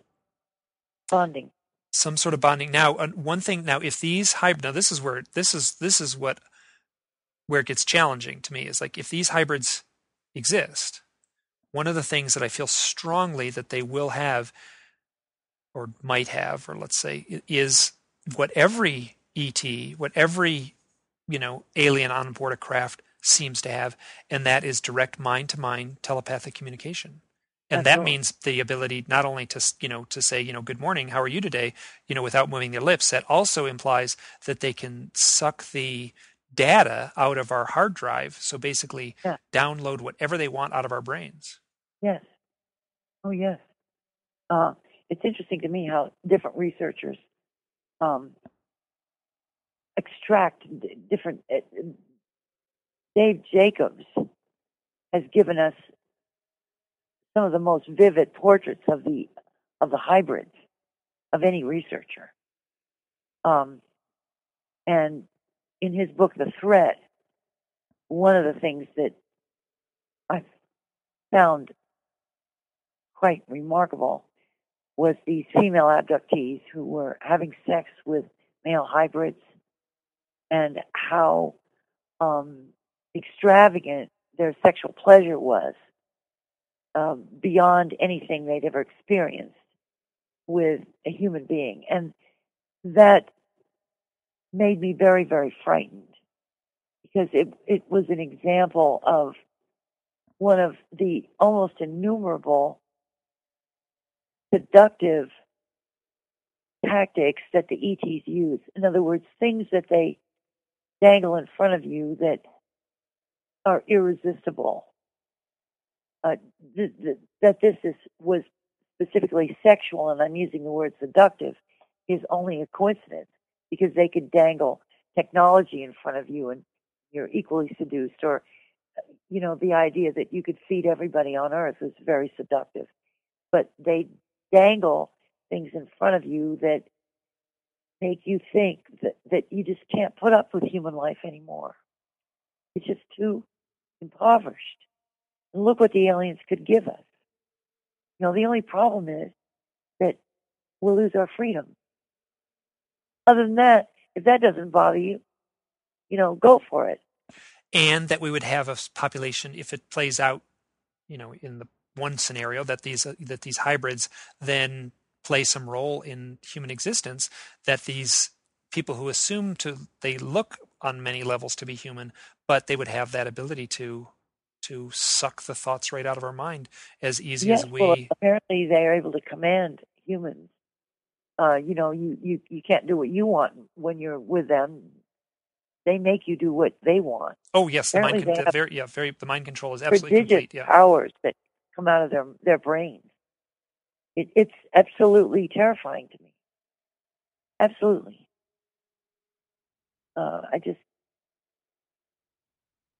I don't know how we live with the knowledge that we have. That, we're all Cassandras and nobody will believe what we know. Things that we know are going on. They're so fantastic that nobody believes this, but they're true. And we have to live with it. Now this is where I think this might be my own defense mechanism, sort of chiming in here. Like if their mind control is so complete and so thorough, why are they allowing us to put these puzzle pieces together with just exactly what you're sharing here? Could it be that this is some sort of theatrical,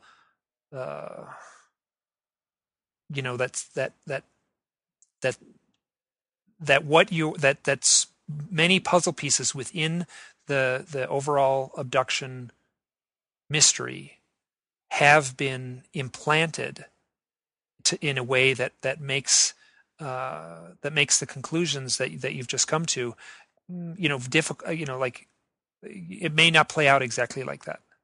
Does that make sense? What I'm trying to get across? Try it again. That somehow there's obviously very thorough and complete mind control. People can see Jesus on board the UFOs, right? Yes.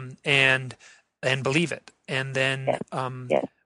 But could some of these very shocking elements, the same way if we had a dog and we wanted to punish it, we would say bad dog, and that's all it takes, to make the dog feel incredibly submissive in a way. Could certain parts of this whole narrative, stuff that we've talked about over the last hour and a half here, could those elements have been projected into the minds of the abductees for some agenda that I can't even begin to guess what that might be. So my sense is that some of these puzzle pieces that you say that we know, and I have a hard time saying that, like I would say that we have evidence that might indicate. That's the way I would say, we know. I just haven't done the research that you've done, so I'm just having trouble saying that we know. A lot of people get upset with me because when I've been on radio programs where I was asked the question, what is it? And I was told, I answered, they're extraterrestrials operating on Earth. And the people all piled on me like I'd said something horrible. And I knew what I said wrong was I said with certainty that, at least in my mind, I'm certain of it. And there's lots of people in the UFO community who don't want to be certain of too much at all about this stuff. And that's why the hypothesis of extra dimensionality is gaining ground over the extraterrestrial hypothesis, because nobody knows what it means. The idea that, and people love that. The idea that they're not extraterrestrial, they're interdimensional. And no one knows what that means, and that's just great. And I would probably be one of those. I'm one of those people. So, but but keep going. And I don't. Well, what about Drake? what bothered me a lot about him was that, you see, it wasn't only Drake. There's another person by the name of Gordon Duff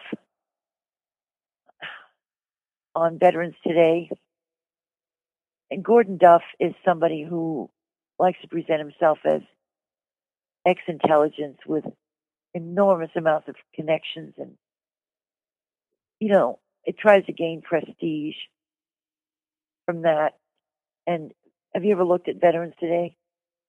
It's a radical, part of it's oriented toward veterans, in fact. And I have looked at it, and some of the stuff that they say is absolutely, I mean, there was a Nuts. big long thing about the U.S. Navy and the Chinese Navy were doing battle together out in the Pacific against some sort of underground or underwater UFO base. I thought that struck me as, I didn't buy it. That was very interesting. Yeah, that story. That was about a year ago, wasn't it? Of the reports of military activity, anti-ET military activity in the Pacific. I remember that. I did not buy it. I thought it sounded a little bit ridiculous. And he's another one of those that says, that these generals are all conspiring to take over. Very much a Drake line that he says, these if he has personal knowledge directly from these generals that, there's a coup underway. And 3 people got that story.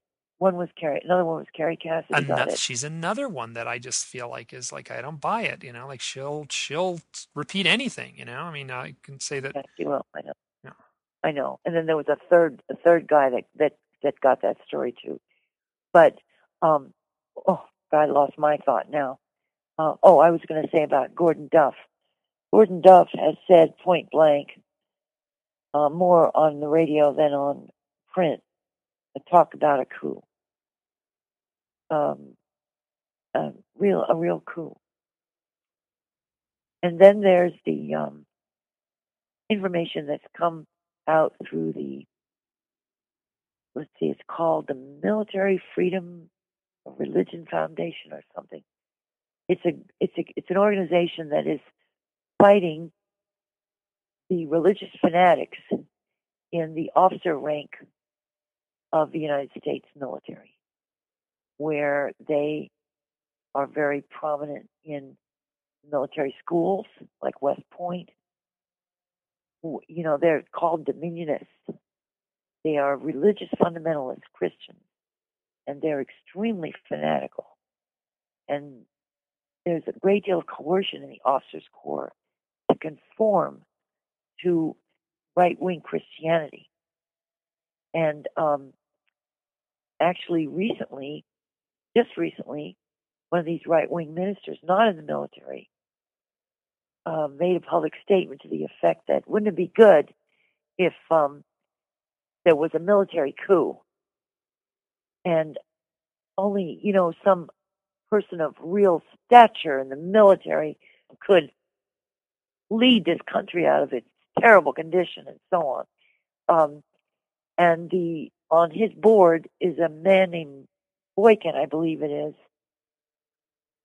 who helped build up the special forces under the Bush administration. Now he's retired. He's on this minister's board. So the Military Religious Freedom Foundation, if that's what it's called, is screaming to high heaven about the religious fanatics that are so prevalent in the officer corps. So that's another data point. Then there's another data point called 2005. 5 or 6 nuclear weapons are gotten out of I don't know, one of our military bases, loaded on a B-52. Oh, I remember this. I remember that when that showed up in the news. Yeah, that was very mysterious to me. Yeah. Yes, that's impossible. Okay, it's impossible. And if it happened, it's a conspiracy. It's a traitorous conspiracy if it happened. Now, the Washington Post just yesterday reported yet 2 more top brass that have been eliminated, retired. I don't know how many have been eliminated. Yeah, and I remember Something like I did some follow up reading on that. One was they used alcoholism, or overuse of alcohol or alcohol problems was one of the reasons for one of them, and the other one was that this guy had gone, I don't know, it might not be Las Vegas, but he had gone gambling with with counterfeit poker chips, or right, whatever the chips they use at the the chips that are right. issued So at a casino. 20 of these people have been eliminated, including Petraeus. Yes, and he was And very so, publicly eliminated. Yeah. okay, so we put all these data points together, and we say, what the hell's going on? Is there really a traitorous faction in the military? Was Drake? I mean, how could Drake get on the air for us 2 solid years, twice a week, telling us that a military coup was imminent, and it not be true? I don't Or know how imminent it was, but that somebody was trying to make it happen. Well, I mean, the thing that's that, more challenging to me is that Drake was allowed to say that for 2 years, because well, you just okay, have to be a that's a junior real good. FBI. Yeah, you just have to be a junior FBI agent. All you got to do is go in there and tell him to stop, and and if he doesn't stop, you have every right under all kinds of jurisdictions to drag him away and arrest him. Yeah, well, that's a really good question, and it's a separate question from what he had to say. So if you put all these things together, to me, put Gordon Duff and his outright allegations of a coup. The last time I heard him make outright allegations was he claimed that the coup was quashed, and who knows? I mean, if I was Obama, I'd be trying to quash it. Yeah, yeah, well, exactly. If So it's what's making he it to doing? Gordon Duff, it's probably making it to the ears of the inner circle of the White House. Yeah. Yeah. So is this a purge that they're carrying out? See, if there was a potent disloyal faction in the United States military and intelligence community, I assure you that Obama would not tell us about it. Okay, Exactly. Oh, he I would agree not. completely. Yeah, I mean, just You agree completely. my sense is that they lie about everything, and if I feel like there's almost zero truth. I'm also whatever. I'm cynical to the point of I just can't. I'm surprised I can walk upright sometimes. But almost nothing of that could be called truthful is being projected from the White House. It's all got some Well, sort of spin or lie or deception you have associated to with it. look at motives. I mean, during FDR, the administration of Franklin Roosevelt, there was an attempted coup. That is one Now, thing that as surprises me that is not taught in junior high. right. That is so fleeting, and I would love to see a major motion picture about it. I know it's never going to happen. Well, I got curious about it and read 2 or 3 books about it recently, and there's a lot that's not known about it. But apparently, it really happened, or tried to happen. And FDR didn't get up; he never said a word about it. And why would that be? See, because that's a tremendous loss of faith for any administration to have to admit that there's a potent disloyal faction operating in the ranks of the government. See, it's critically weakening to the party and group in power. Oh, absolutely, sure, yeah. Right. Okay, so you see that right away. Okay, I don't have to persuade you. So there could be, if there was this potent disloyal faction, according to Drake's version of it, it was ET related. And to me, that fit the paradigm of what ET's been saying for 30 years. You've got a really bad government, you better get rid of it. Drake says, they want us to do it. If you read the politics of, we mentioned Jim Sparks earlier. You remember at the end of his book where he flies through the air and he lands in a deserted carnival park? Yep, and he's surrounded in an odd circle of ETs that don't look exactly like the classic Greys. They're slightly different. He calls them reptilians. Yeah. and they give him a big political message, which is just worth about 2 cents. Oh, they tell him that they have to have, like, similar to the South African sort of Truth Commission, where there's going to have to be a universal a pardon. Yeah, yeah. I mean, they start out where they always are. They tell they tell him that he's got the worst government that the universe has ever seen, that they're thoroughly corrupt, and that they are interfering with ET's ability to deliver the goods to the human race.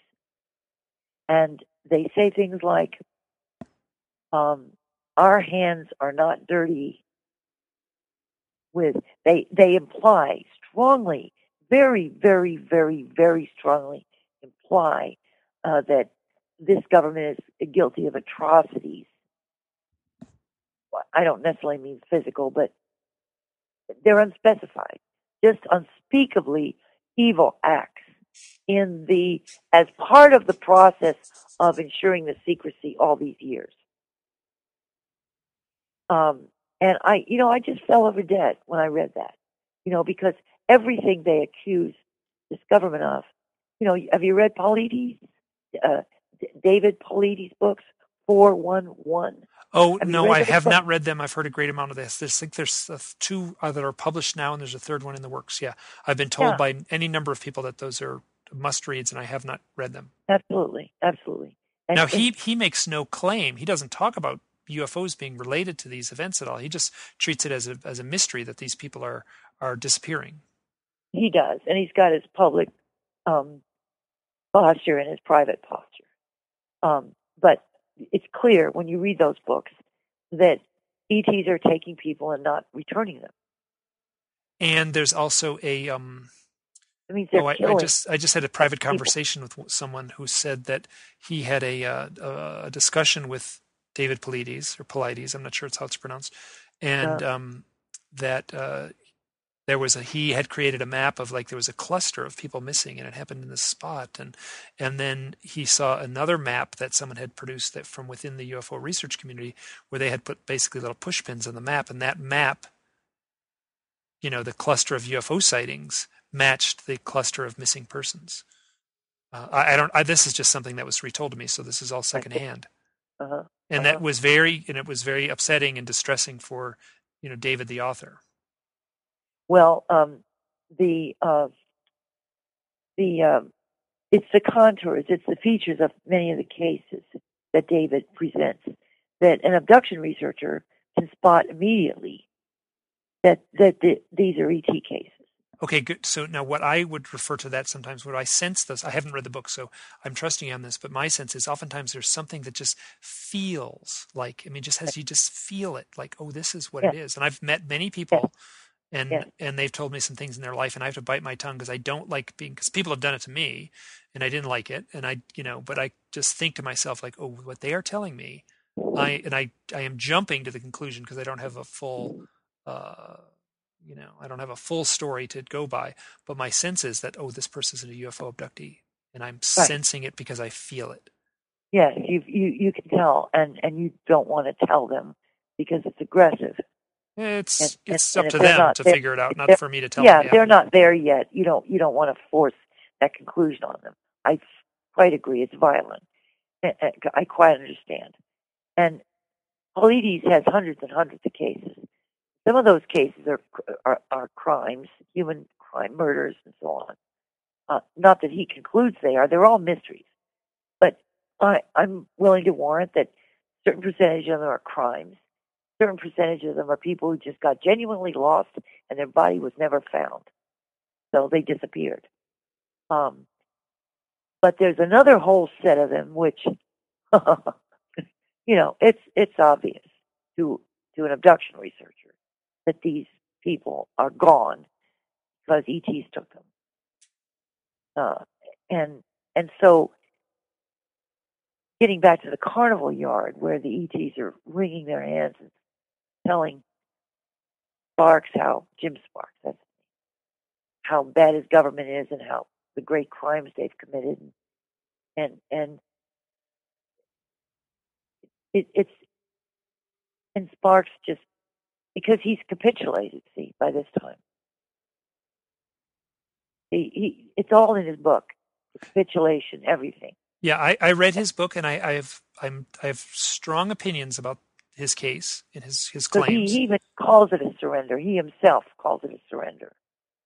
Yeah. And what's that surrender? What's that? See, that's the goal of the behavior modification, brainwashing, mind control effort.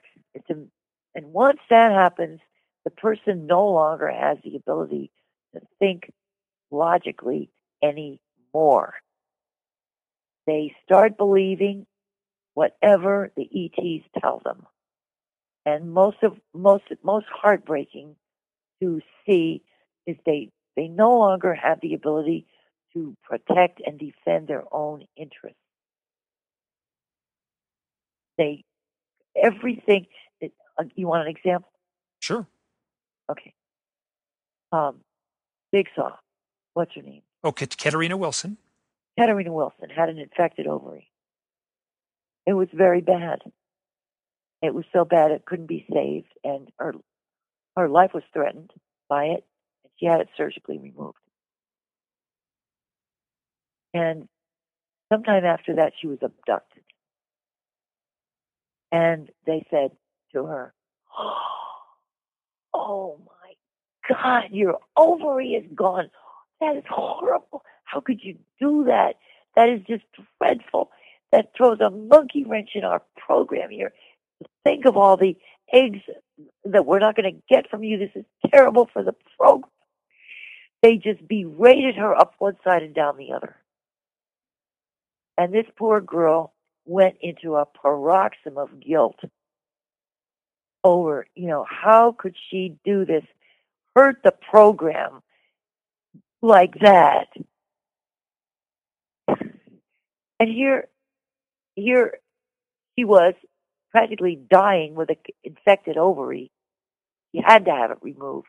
First of all, they knew it. It was all just a feign. They feigned their shock and surprise. No abductee could have an infected ovary and the ETs not know it. That's my sense. I was about to interrupt and say, like, ooh, the thing Yeah. that smells bad in this story is that they would seem to know They everything didn't know about. it. Yeah. Yeah. So first of all, they knew it. Second of all, if it was so important, they could have fixed it. They have the medical technology to fix it. And the third thing that my whole point of the story for me that is so heartbreaking is that she completely has been, her ability to discern her self-interest is destroyed. She's so taken over that she can no longer say, "Listen, guys, go to hell. I had that ovary taken out because I needed to save my life. So eat shit." That's over. All she can do upon being faced with this terrible onslaught of blame is to go and descend into a horrible feelings of guilt. And that is what happens when you are capitulated. And it's a powerful transformation that is utterly inimical to the abductee. It's completely soul destroying. And it's done by them just because that's what they're going to do. They're going to take you over, and they're going to use you for to serve their agenda and their interests. And so that maybe is a good place to end this interview. What do you think? Well, I was just looking at the clock. We've just been rolling by 2 hours. There's one question I want to ask. There was you sent me an article that you had wrote for the MUFON Journal. And one of the things you talked about, which I just have heard other people hint at, I've never heard people talk about it so openly, but you wrote that you've done a lot of lights in the sky investigation, which was just people when they see some interesting thing moving in the sky, and then they'll fill out a report, and you would get called in. Now, you said that you estimated that probably 50% of the people who report seeing a UFO are unknowingly Yep. abductees. Yes. And just follow up on that, because that is something I sense, but I don't have I'm not armed with any kind of data to really make that claim. Well, the reason that I have come to understand that is because I don't stop at the event that's being reported. I take the notes on the event itself, and then I say, okay, now let's talk about everything else. I say, literally, I say, okay, what else has ever happened to you that you can't explain? Anything whatsoever in your entire life that you can't explain. And I always do that with sightings cases. And generally, I get more stuff. And often, the more stuff that I get tells me that this person is an abductee. And I don't necessarily tell them that. But, so that's how, but in the meantime, a scientific study was done that proves it. Oh, keep going. An academic in Niagara County, New York. He's an anthropologist in a junior college there. Did a 2 or 3 year study using graduate student assistants, where they surveyed the population, Niagara County, asking them a bunch of questions. Like, they asked them UFO questions on the one hand. Did you ever see a UFO? How many times did you see a UFO? And then a bunch of other questions about what he calls paranormal experiences. Did you ever have paranormal experiences like this or that or the other? Any kind of paranormal.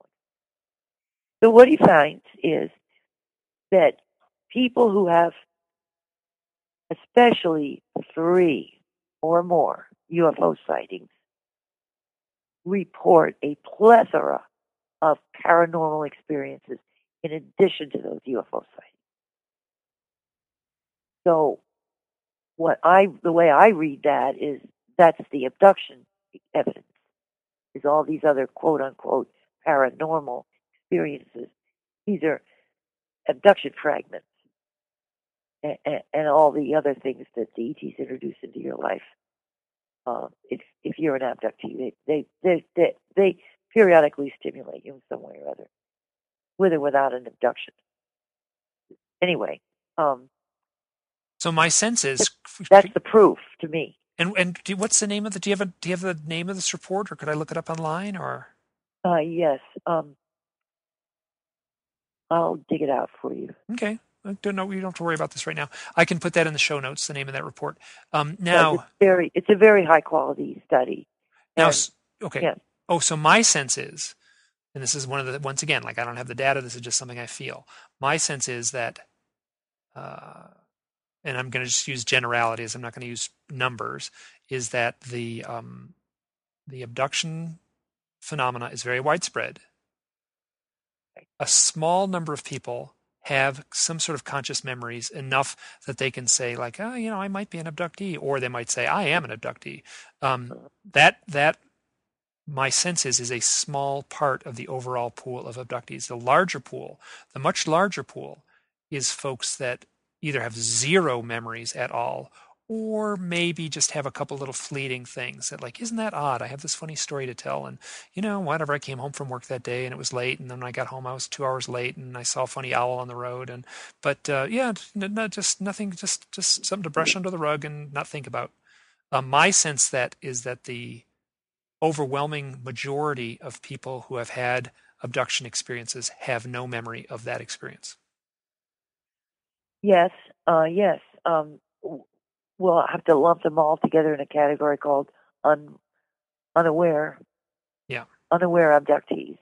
And if they hadn't swept everything under the rug, they might be aware abductees. But it's really easy to sweep things under the rug. I think that's one of the things that I've said, the human nature, one thing that we as humans have as a remarkable skill that is fantastic is our ability at denial. Mm-hmm. I'm serious. You're right about it, Mike. Yeah. I mean, I just look around us. I mean, it just happens. You just see it all the time, whether it's, women in abusive relationships, or whether it's, people having, experiences that might involve UFOs that are plain to see, but they don't see it. So. Yep. Hey, this has been great. When it's been going just a little bit over 2 hours. This was, I'm glad that you said yes to this. Now, just you and I have had a lot of long conversations on the phone, sometimes late at night, and our topics have gone, covered many of the pieces we discussed here. And I thought this was important that this stuff get out there. And I will repeat that I am much more agnostic about these issues than you are. But at the same time, you have a very important set of conclusions, and those need to be shared. So, thanks a lot, Mike. I really appreciate it. Great. This is so much better than a real radio interview where, I've had a dialogue. You've talked and I've talked. It hasn't been just one way. And I didn't, and I'll tell you what, I am not playing this.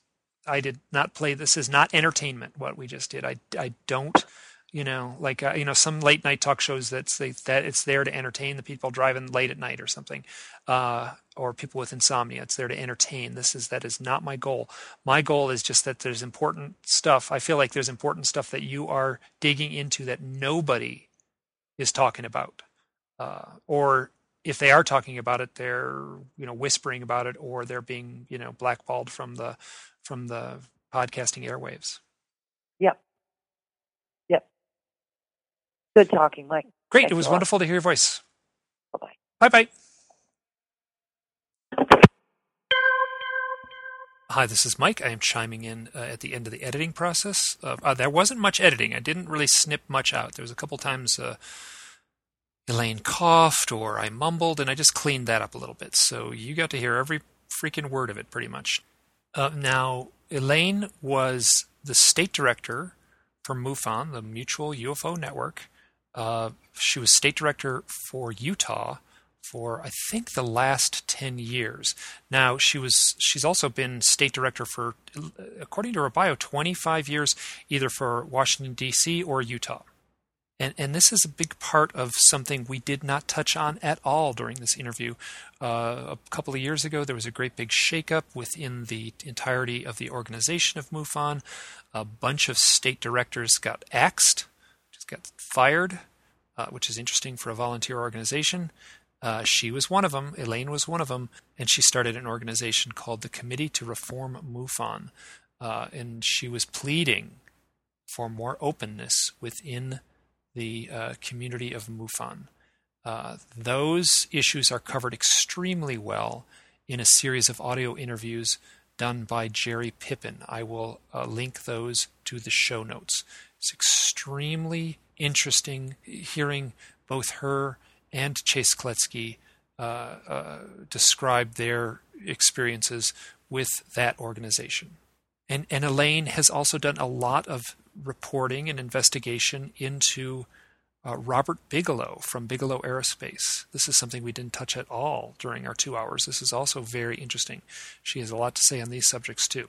For these purposes, I will point you to some links in the show notes to get you to some of that information. If you've made it this far, thank you so much. Bye now.